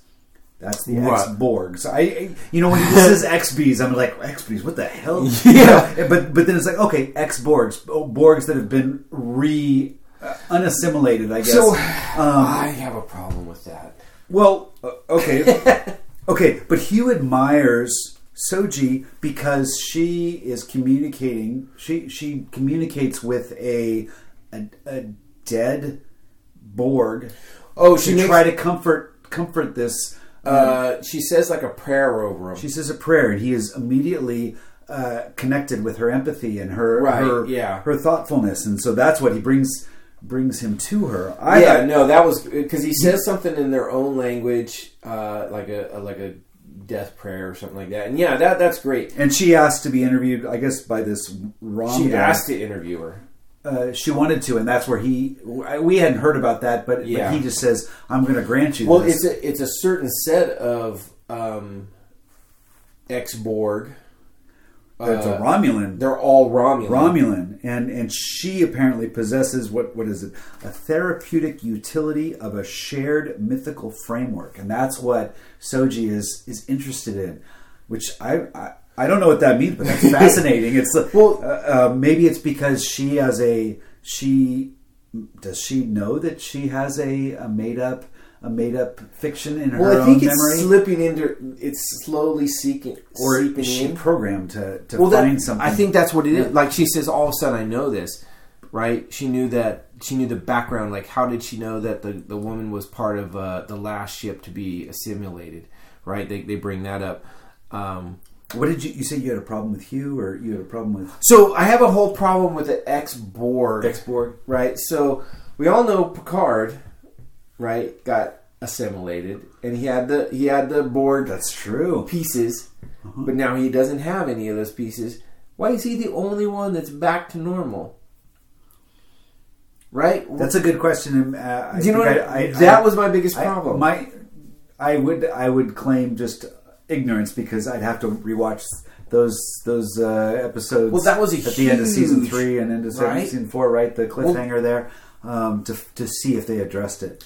But because you're right. But he wasn't assimilated for very long. Maybe there wasn't the wounds to. But that's what I mean is like everyone else you see they all still have the pieces or whatever. 7 of 9, which we haven't seen yet, but we know she's going to show up at some point. But they all still have Borgish things about him, and I was like, well, how is he the only one that escaped that? Okay. So that, I mean, that's minor issues. It's a minor and plot hole. That's all it really is. Or maybe not. Maybe they do have an answer. Maybe. Well, I haven't heard it yet. So if they have an answer, they haven't told me, so it doesn't exist. That's how I sees it. Right. Anyways, but I know I know Patrick Stewart has.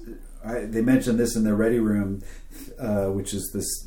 I did try to watch that, and Will Wheaton geeks out with fellow he interviews, but he mentioned that Patrick, or maybe it was one of the people he was interviewing, one of the producers said that Patrick Stewart was a little weary of them revisiting the Borg in the series because he said the Borg have been. Basically, we've already covered the Borg.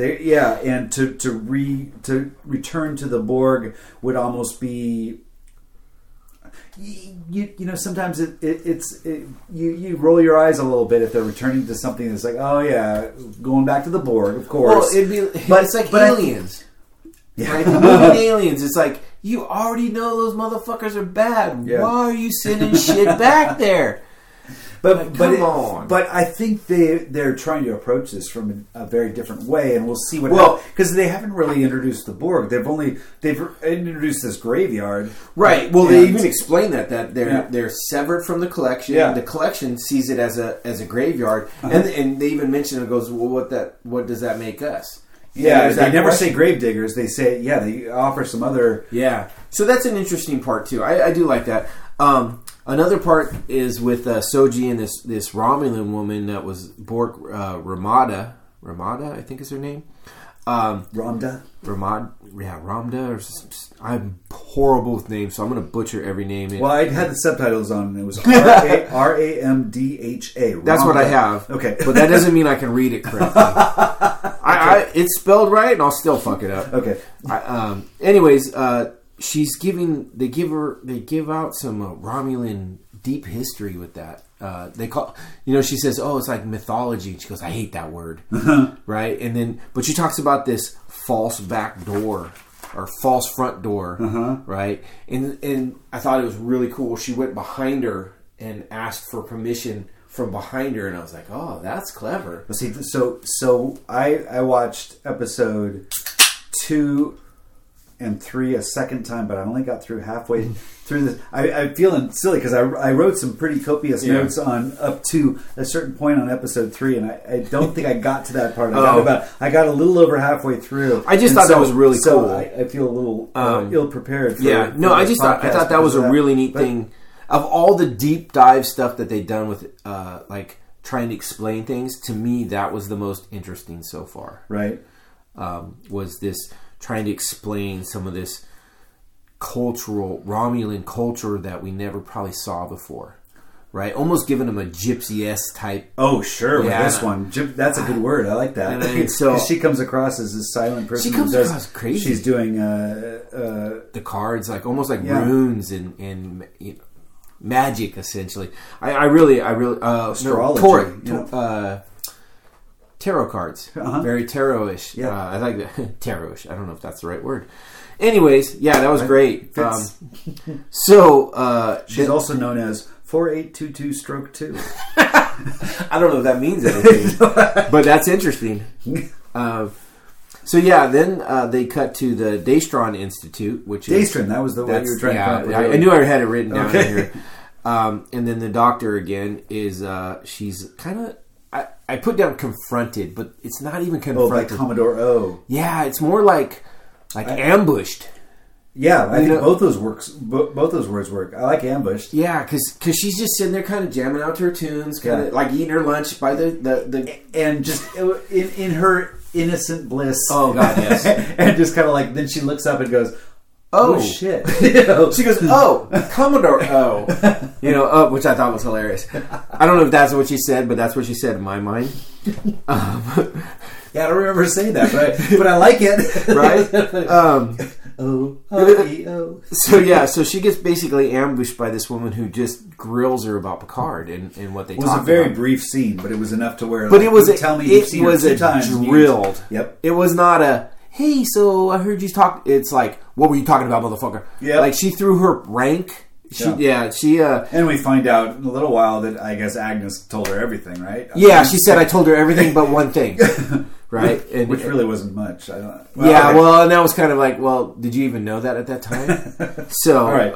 We'll talk about that in a minute. But yeah, we also find out through kind of all this Commodore O is definitely undercover. What's it? Zashash? I can't. God damn it. Zabadash. Zabadash. God. Yabba dabba yabba zoo. Zosh. Jadvash. It's a good thing I'm not an actor because I'd blow it.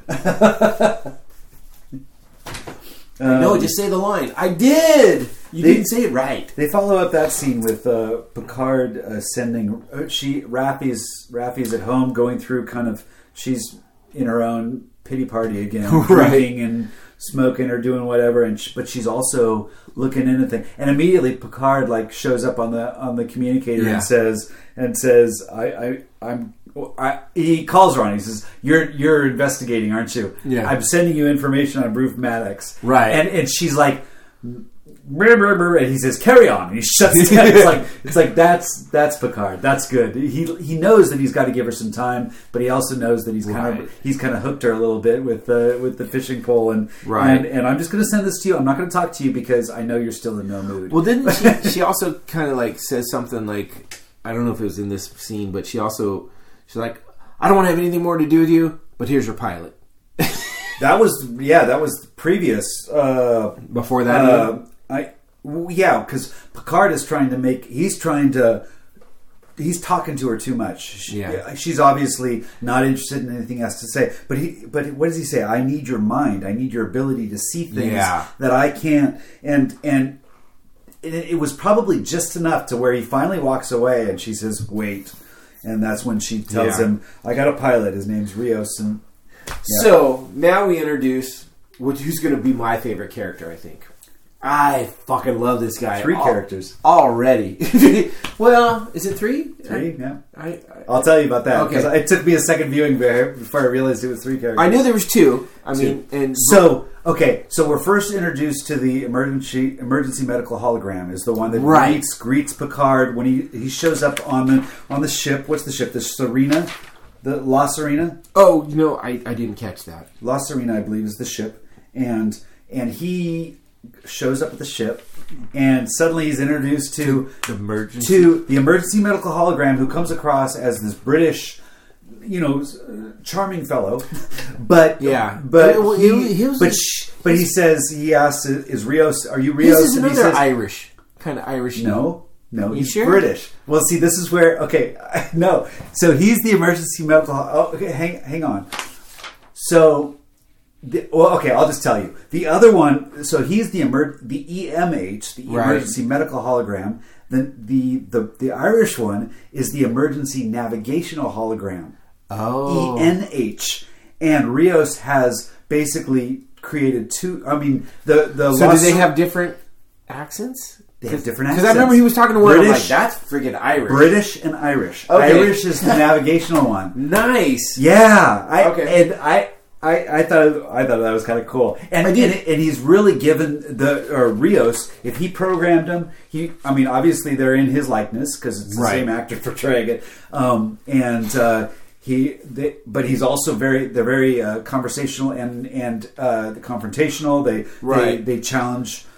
They almost have different personalities. I think. Well, so the cool thing about this is a throwback to Voyager. From the doctor on Voyager. Please state the nature of the medical emergency. Yeah, so he was always. I thought that was really cool. I did not pick up on there was 2 of them.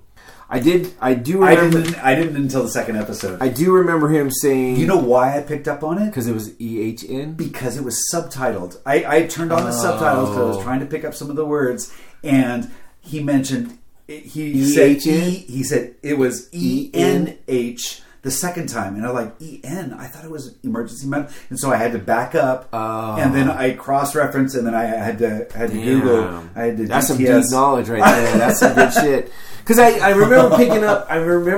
Because it's the navigation hologram that's talking to him when he's sitting down, kind of in his like lounge, and he's kind of leaning into him, giving him crap. Uh-huh. So this is why I was thinking it's Irish, because I'm like, that's like Leprechaun. He was definitely Irish. The second one, yeah. But I'm like that guy reminds me of like the Lucky Charms Leprechaun. Like, well, so the actor, I mean, kudos to him, because he's got to play Spain. The Rios has got the Spaniard accent, and then he's got the British accent. I like him. He is by far. Yeah, I mean, right off the bat, he's got the cool factor. He's got this big, he's like big plate lodged in his shoulder, and he's like, but a flesh wound. Okay, let me take a moment here, because we're introduced to his character, and one of the first things he does, he says he has a medical kit transported to him or created in front of him, and then he says, aguardiente, computer, aguardiente, and a drink, and a spirit, a bottle of spirits. So I had to do a little research, because I didn't know what aguardiente meant, and that's basically, it's generic for alcohol beverages that are 29% to 60% ABV. So it's, you're talking a 60 proof plus spirit, and it wasn't the first time it showed up, but later So what does he do? He uses takes it and he starts, dumping it on his. He dumps it on his wound. He needs the alcohol for his wound. But then later, when he's talking to the ENH, emergency navigational hologram, the Irish, your Lucky Charms guy, he's drinking the bottle, right? And I saw that it's a pisco. So for my second drink, I actually never opened the bottle of Bordeaux. I'll save that for another time. I've been drinking my pisco, which pisco is like a brandy. It's like a darker brandy that comes from Chile, or I think there's another country too. So that's what he's got. That's what. So what's now? Aguardiente is generic. It's more of a generic spirit, whereas pisco is what the computer decided to bring up. So what would you? Is it taste like anything? Tastes like a brandy. Tastes like a brandy. And a brandy is just when you talk about spirits. Whiskey comes from more of a beer, where you take a beer mash, and whereas a brandy is typically from wine or grapes or something like that, where you're going to take it and then you're going to. So it's like a harsher wine, like a more alcoholic wine. It's an alcohol, yeah. It's heavier wine. Yeah, it's okay. Good to know. Well, yeah, that's a perfect pickup. I loved it. I did. Well, I like that whole scene. Just him coming in there and just being. He's got this big metal like thing out of his shoulder, which and he doesn't want it.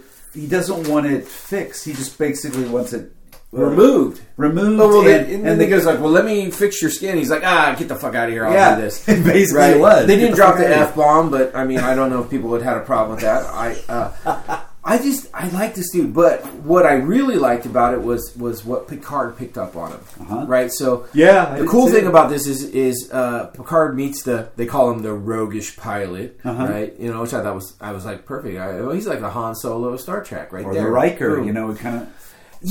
I think Riker was trying to fit the bill of like the Kirk Han Solo. He is what Riker should have been.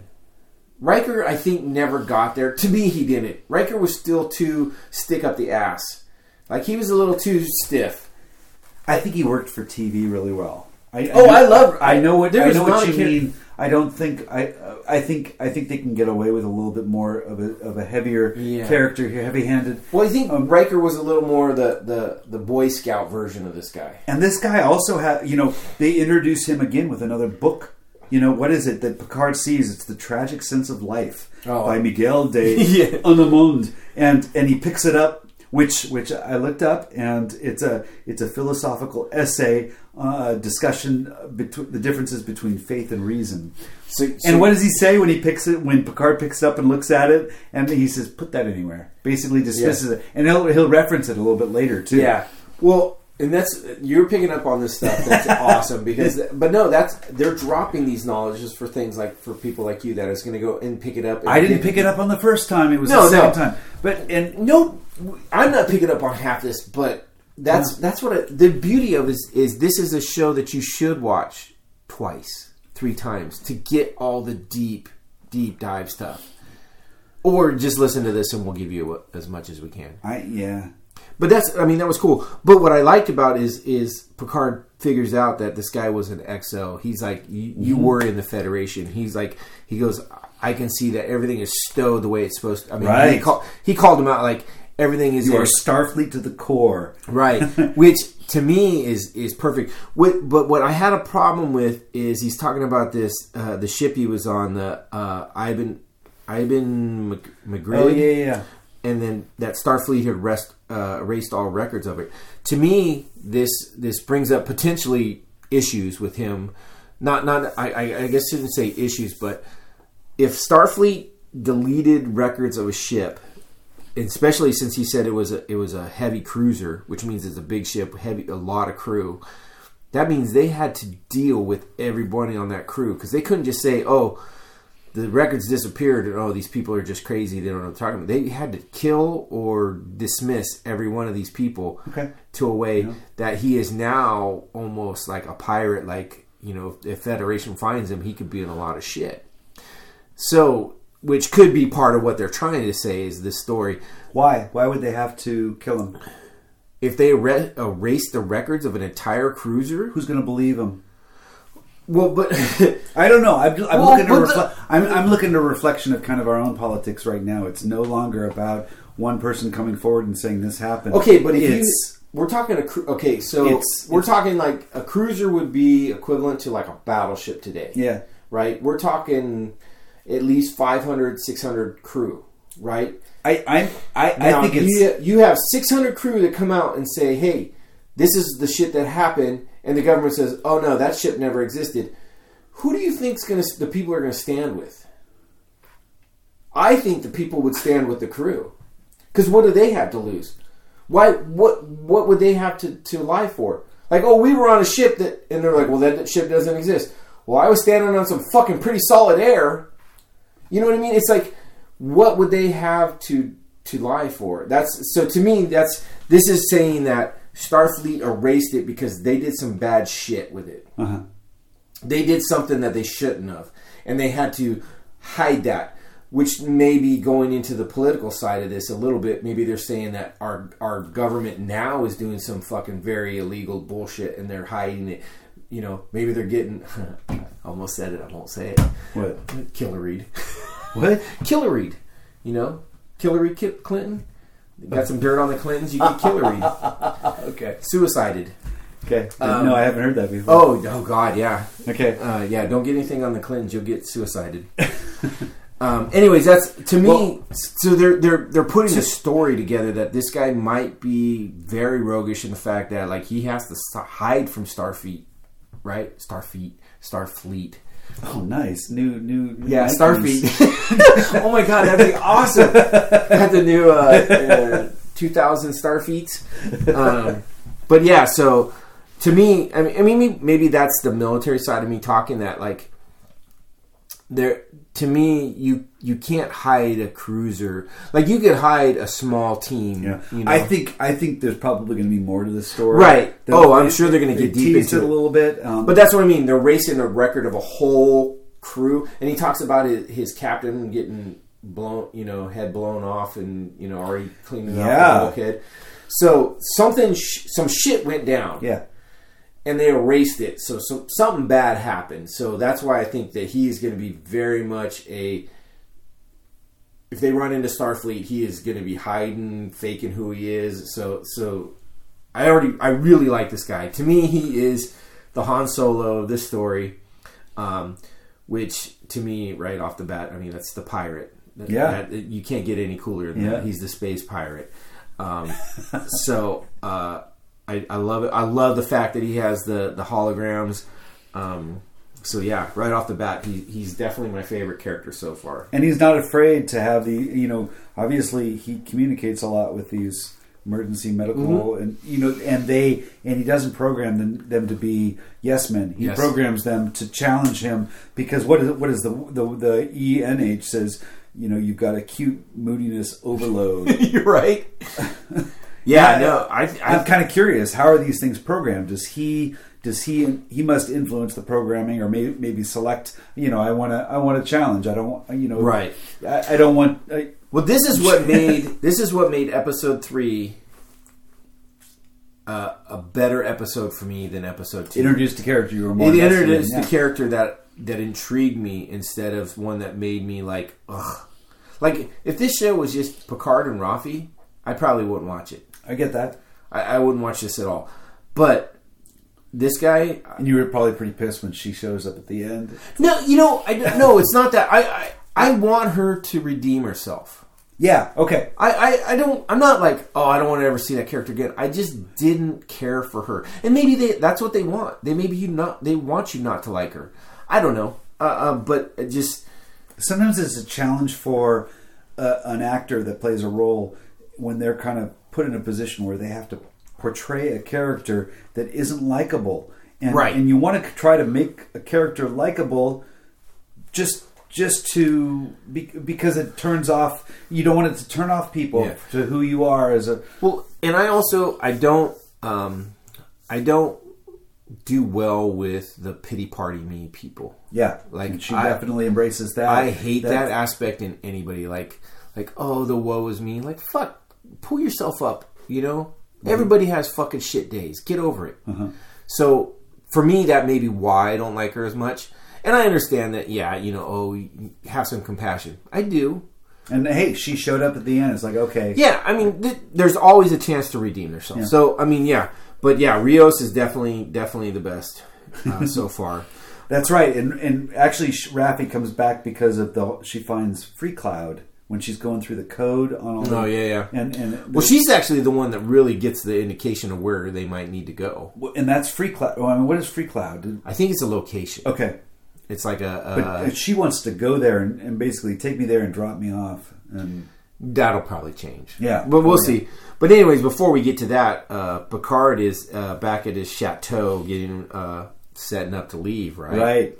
And he's talking to his two helpers. What do we call them before? His caretakers. Caretakers. I got to get that. Yeah, Lars and Zhaban.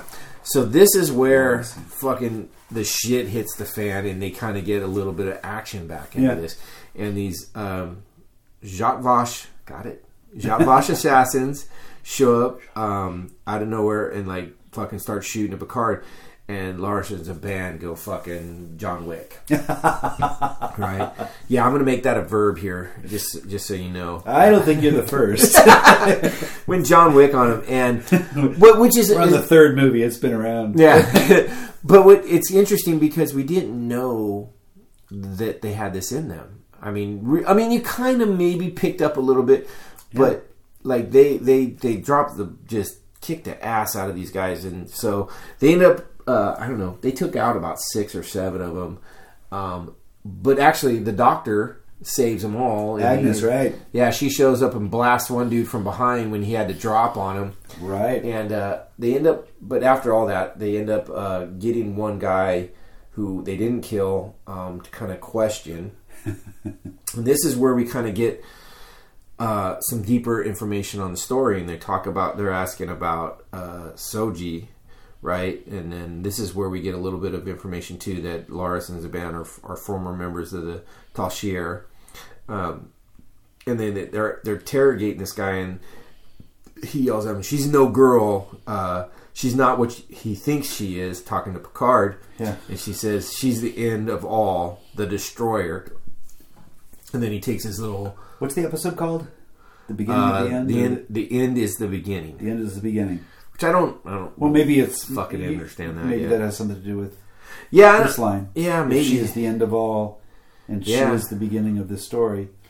I didn't get the maps and legends. That was episode 2. I don't think any of these have really been named well. Well, I mean... Maps and legends is kind of like I think that's more of a nautical term, but it didn't really play much into this. Because maps and legends are more, legends are typically the indications on maps to tell you, what things mean. Right. So I don't necessarily, maybe it's pointing to like them I don't know. The namings on these do not really fare well to explain them. Like, you can't pull from it. But anyways, the cool thing about this is so then he says that, and then he does his little suicide pill, which is an extremely aggressive because it spits acid out, right? Which gets on Zhaban, and he has to take off his little sweater, so he doesn't get acid eaten. The guy dies.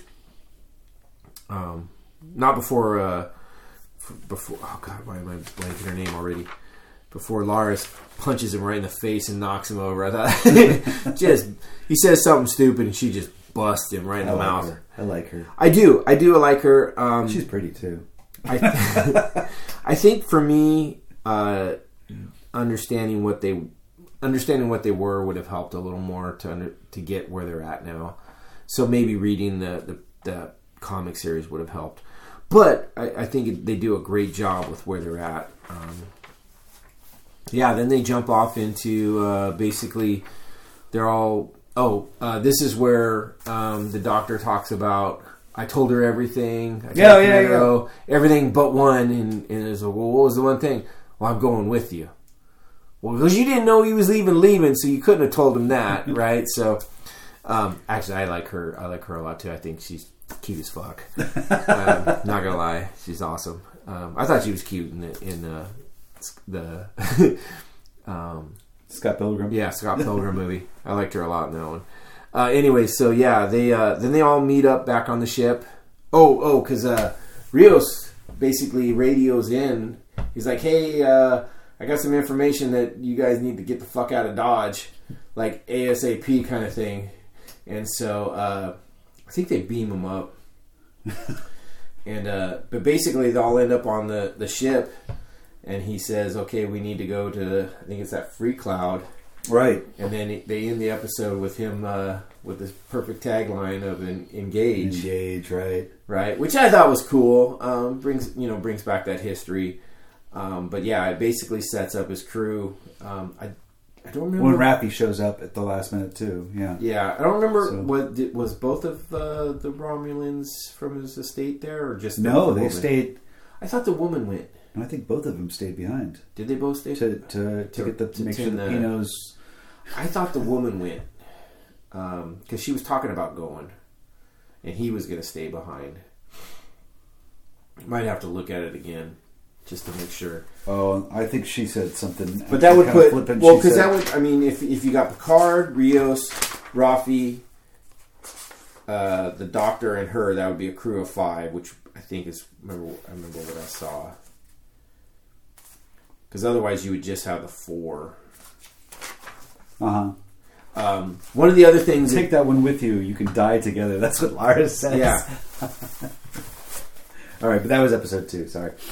Yeah. So, anyways, I thought it was... I thought episode 3 definitely led up to a better... Like, I'm more interested in seeing what happens in 4 than I was from 2 to 3. It's... You talked about not caring for these 2 episodes overall. And I get that because I think, it has a very dense dialogue that you can dig into. And really, it took a second viewing for us to pick a lot of this stuff up and really piece it together.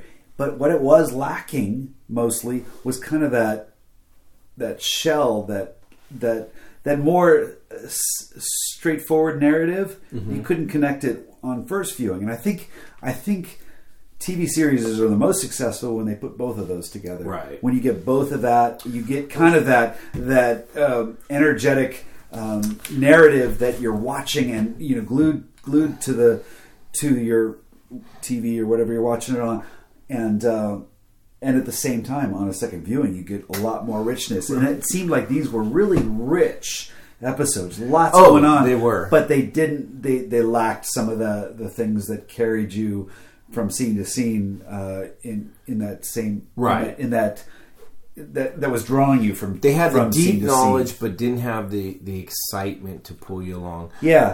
One of the things we forgot to talk about for episode 3 too is they went back to the Borg vessel at the end, and the sister shows up in person and confronts Narek. Yeah. Well, I'm gonna get these names by the end. I guarantee it. Narek, and this is after he had already whispered into Soji's ear, "I'm falling in love with you." Yeah. And she's like, she's calling him on like, "Hey, your tactics aren't working. You better get this information, or I'm gonna fucking pull you." And she goes, and she says, "You better not be falling in love with her." And so they're setting that up. And it brings up the question: is like, okay, is he really falling in love with her, or is he playing right that he's falling in love with her? So, well, they're making these characters a little more complex. And what was Gene Roddenberry was always one who didn't care for evil as evil's sake. You know, you don't create a bad guy and just make them evil. Full out evil. You make them. You define them. You give them reason for what they are doing could be construed as evil, but there is motives behind their madness or something like that. And so I know you when you said you saw Narek for the first time and you questioned like, oh no, this guy's. But I think they set it up that way. But I think they're proving that they're going after the same thing. That every character. There's history, there is motivation, there is much more to it. That nobody is evil for evil's sake, because that's just not a real thing. And well, they haven't proven that out yet in these guys, because we have Command Commodore O, who's just come across as they have an agenda, right? And it's just this anti artificial intelligence agenda, right? So religious zealot type agenda, right? Yeah. And so, in looking at it from our point of view that they give us, they're evil for evil's sake, because they just want to destroy this. They don't know what it is yet, why it is, but they want to destroy it and stop it. So they do give it an evil. The reason I say Narek, why I thought he was evil from the get-go is just he came off as a slimy dude, right? Now, whether it was just a slimy dude that like he's the kind of guy that's going to roofie some chick in a bar, or he just had that bad guy walk that you see in a James Bond movie. They did a good job of saying Now he may flip. Well, I think this 3 episodes in, they've continued it along. Continue to prove that characters are they all possess a certain humanity, regardless of, except for and the sister. They show no humanity yet. Yeah, and when I say humanity, I'm not meaning humanness. I'm just meaning a certain. It's just, are they pure evil? I don't think there is. I think evil. They. I don't. Right. I don't think they want that to be a character-defined what trait. I see with Narek, though, is they're giving us that carrot of like, he might actually be good, and he's doing what he's supposed conflicted, yeah. Right, and I personally, I hope they don't play that angle, because I think it would. Do you think that's an angle or just a reality of everyone's being? They've been given direction. And yet they might have their own personal agenda, and they might conflict. No, I don't want them to play that angle. And Soji she's pretty hot, so right. Well, to me, it's just it's. There's still love. If they would have set it up as like the second go around, like we see this guy be evil, and then we see him turn around because of love, then I would have bought it. But just like, we think he's evil, but he really has a heart. No, I don't like that. I think it's a. Well, I would not be excited to see that as the story. Yeah, I don't think they're pulling the carpet out from under us with a like, look this way, no, look that way. I think they've defined these characters pretty well, and they've got a path for each of them, at least through this season. I would rather see him be a bad guy that tries to play himself off as the good guy, so that Soji has the hard time going, no, I think I can turn him, or I think he really loves me, but he really doesn't. Yeah. And she has to play that angle. It really just, it comes down to it, but like in the end, somehow she fucking just destroys him. A good kick in the balls. Yeah. that it kind of thing. That to me would be a better story than he turned around. You know what I mean? I know what you mean. I get frustrated when characters change because they're trying to pull a fast one on the audience. I like when the characters have reasons for their path, and when you see 2 seasons of a character on one path and then suddenly they say nope, they're this way, and you don't really have any context for why they changed. It was just because they wanted to pull a fast one on you. That fucking kills me. I hate that. It's like what does this even mean? This is just because they wanted to pull a fast one on you. There is no defining character trait that drives that character this way. I don't mind it if they have an arc that they can decipher, and it makes a more complex character. So if that's the case, right now with Narek, I don't buy that. I mean, it could happen. It almost lends. I mean, they're kind of pushing that, like, oh, he may flip. I hope that's not the case. I really don't. He doesn't seem to care for his sister. Like he doesn't. It's almost like he's the pushed into it kind of thing. So maybe we'll see. Yeah. So let's get into that a little bit. Like, what do you think is what? I mean, we got another 2 episodes before we do this again. So, what do you think we're going to see in these next 2 episodes? I mean, we got Picard and his crew heading out to free. Okay. So what's another series we saw recently? The Mandalorian. And when you watched episode 1, 2, and 3, right? 1 and 3 kind of carried that Yoda, the story, the narrative, and then after that it became very episodic.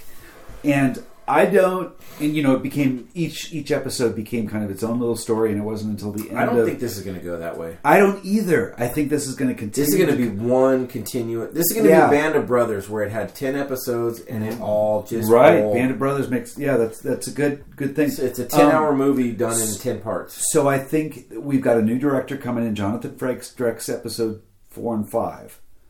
I have, and he's always struck me as a little bit more of a. Not as realistic driven, but much more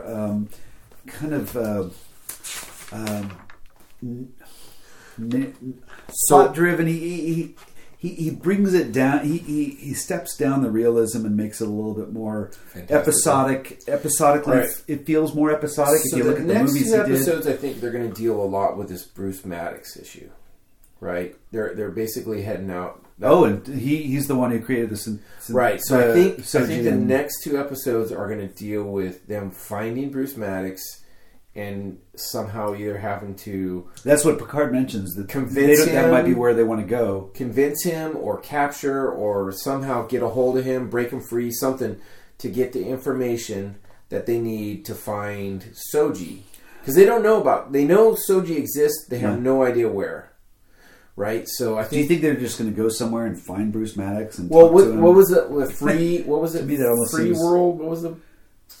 Free Cloud. Free Cloud. So they're going to get to Free Cloud, and somehow something like they're either going to have to deal with local gangsters or local government or something to get Maddox. This is my take. Well, maybe then it'll be its own little episodic. Right. It's going to be It's going to be a 2 episode.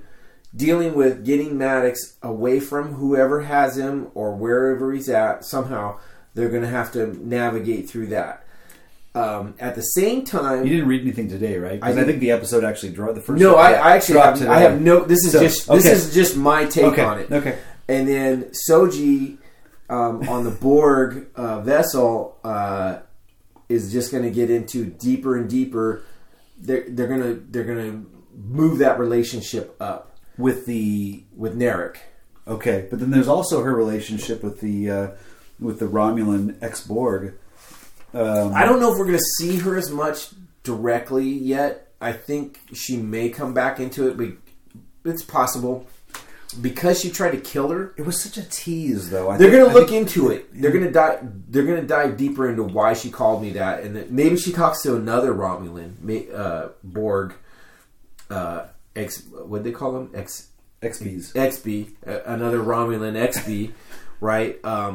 Maybe she talks to another one of those, or maybe they were all in. There were so few of them. They were all in that. And they were all Romulans, but that was the key. It was like there was something they called them a special name, It wasn't just XBs; it was a special group, and they were all ex-Romulan or all Romulan that were converted.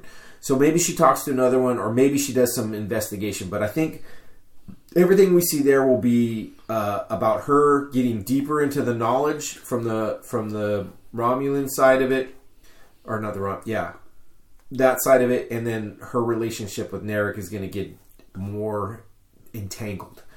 Okay, so let me ask you this: we got 3 people that they've teased in the trailer. We've got 7 of 9. We've got Troy, and we've got Riker that show up in this season. I think Riker's going to be on Free Cloud. You know what? I don't think so because he's directing. He's directing. Oh, that's why I think he's going to be it. So I think he might hand it over to Troy or something. I think he's no. Okay. Well, they're going to be in the same episode because they're married now. They did get married, but I don't know. 14 years later or 20 years later. Oh no, they're still married. Okay, they're still married. So I have a feeling that somehow they're good. They may help him on Free Cloud. Points for marriage, right? Yeah. Hey, good points for that. Yeah. I have a feeling that they may show up on Free Cloud, and they're going to be somehow the tie that gets them into whatever back door they have to do to get to Maddox. Because they actually mentioned something about was it. Who was it that said to him about getting together with it was the Forge and it was the Doctor. No. Was it the Doctor? No. So yeah, someone says he goes, "You're going to need a crew. Why don't you talk to?" And he goes, "They would do it, but I don't want them to." Yeah, and so it might have been one of his caretakers, Laris or Zaban. Okay. I do, yeah. That was very specific, but yeah. So I think they're going to go to Free Cloud, and that's where he's going to run into Riker and Troy, and they're going to be somehow the key that helps them get information on Bruce Maddox or get Bruce Maddox. It's going to happen in those 2 episodes, and then the relationship with Soji and Narek is going to get deeper, but they're not going to touch on them a ton. They're going to sprinkle that in. Just making it. She's gonna fall deeper in love with this guy, and he's gonna push that, trying to get information. That's my take for the next 2 episodes. Yeah, no, I think that's good. I like that they're not playing up the fan service. You know, they've kept it pretty limited. It's more story driven. Well, I think it's got its own story. I do think it suffers a little bit from the lack of kind of that entertainment value that carries it, and especially this. Well, I think we talked about the individual episodes being what was great, the adventure part of the old series, and I just don't think Picard lends to that.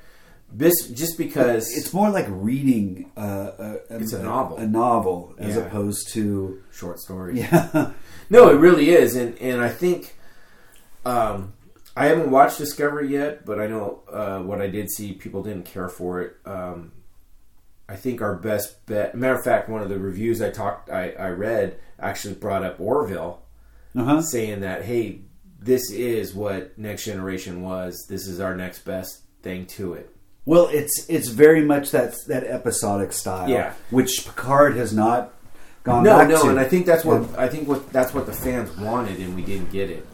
And I don't think that would have worked so well with. I agree with you. I agree with you 100%. Now that we've got back into it, now I would have liked that, but it also would have lasted. Probably not. It would have been comical. And I don't think this series was created for longevity's sake. No, I have a feeling 2, maybe 3 seasons max. Right. Yeah, I have a feeling. So yeah, I think that's where we're at. Do you have anything that you think is going to come up in the next 2 that I didn't cover? Just what I said about Jonathan Frakes as far as the directing style. I think it's gonna slip a little bit in its. So you think this might be a 2-episode kind of one-off, essentially? No, but he tends to. He doesn't get across the realism as well as I think this last director.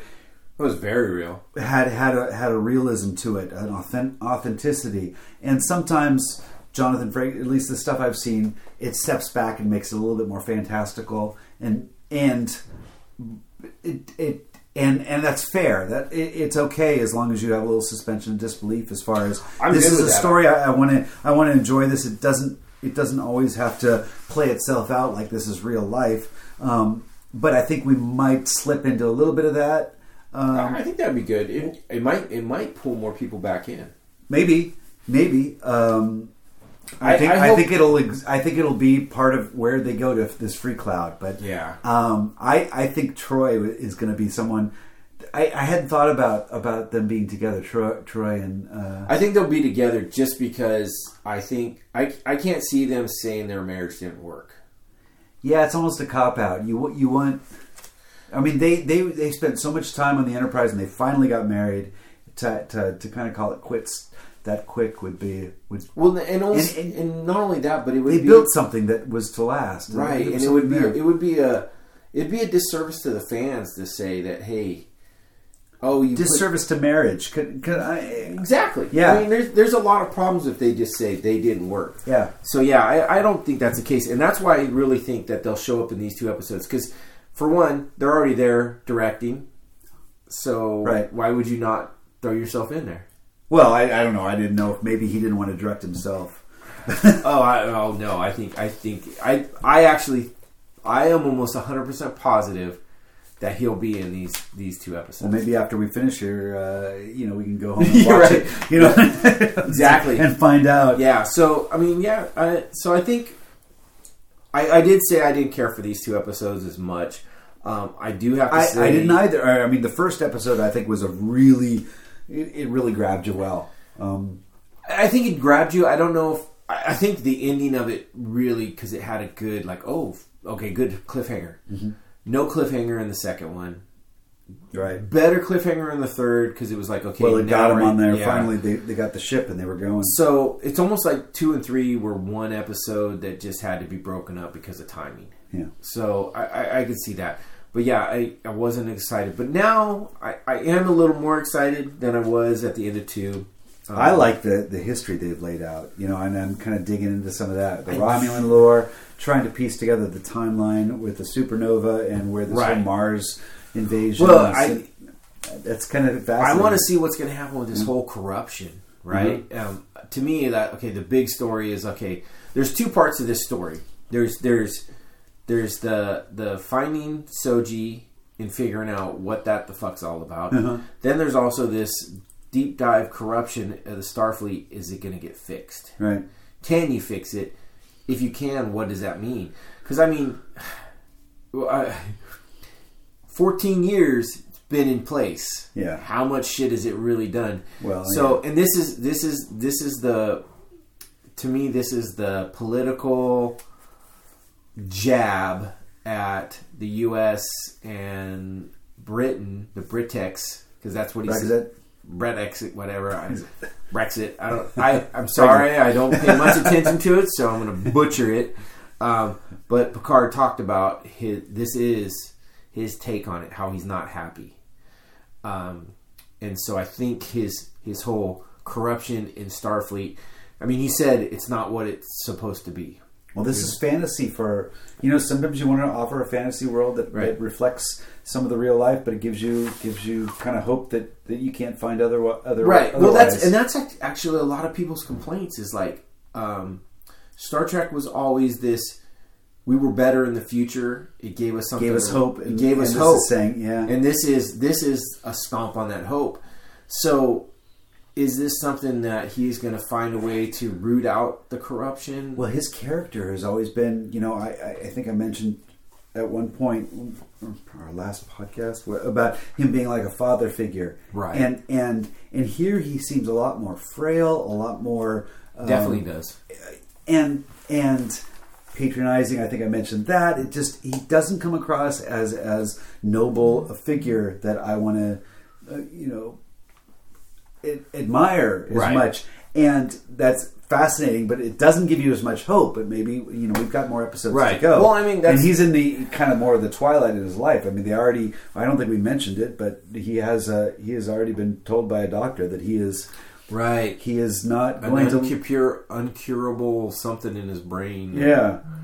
Yeah. So that's interesting. So Yeah, we'll see what happens. But I mean, I hope that he doesn't make this a whole thing about political statements, Right. and that he really does try and bring back the hope, try and bring back the fantasy, and try and bring back the love of potential, instead of like, okay, we're going to end up in this shitty situation no matter what we do, and really rip hope away from people.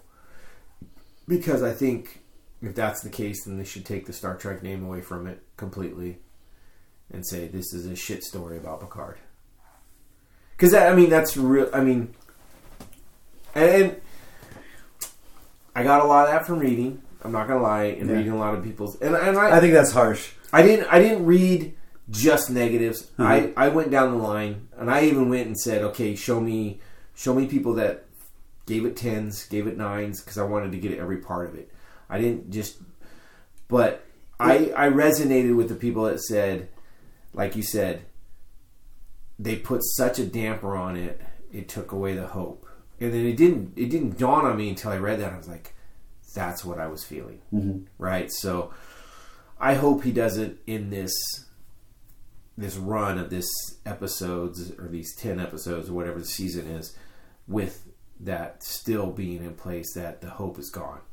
I hope somehow there's entertainment in it. He does what he needs to do, and at the end, there's still some damn hope.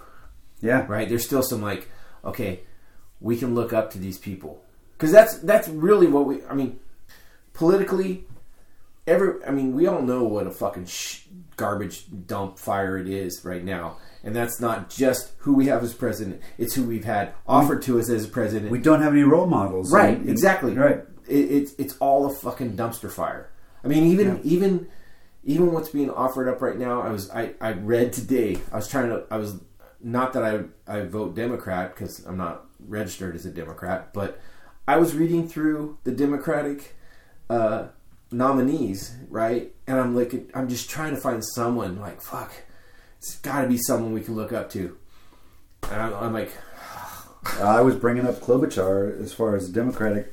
She took third in yes, New Hampshire. I actually read about her a lot too. And she's got a more moderate take alongside Buttigieg, but she's. I think our country would elect a woman before they'd elect someone openly homosexual. I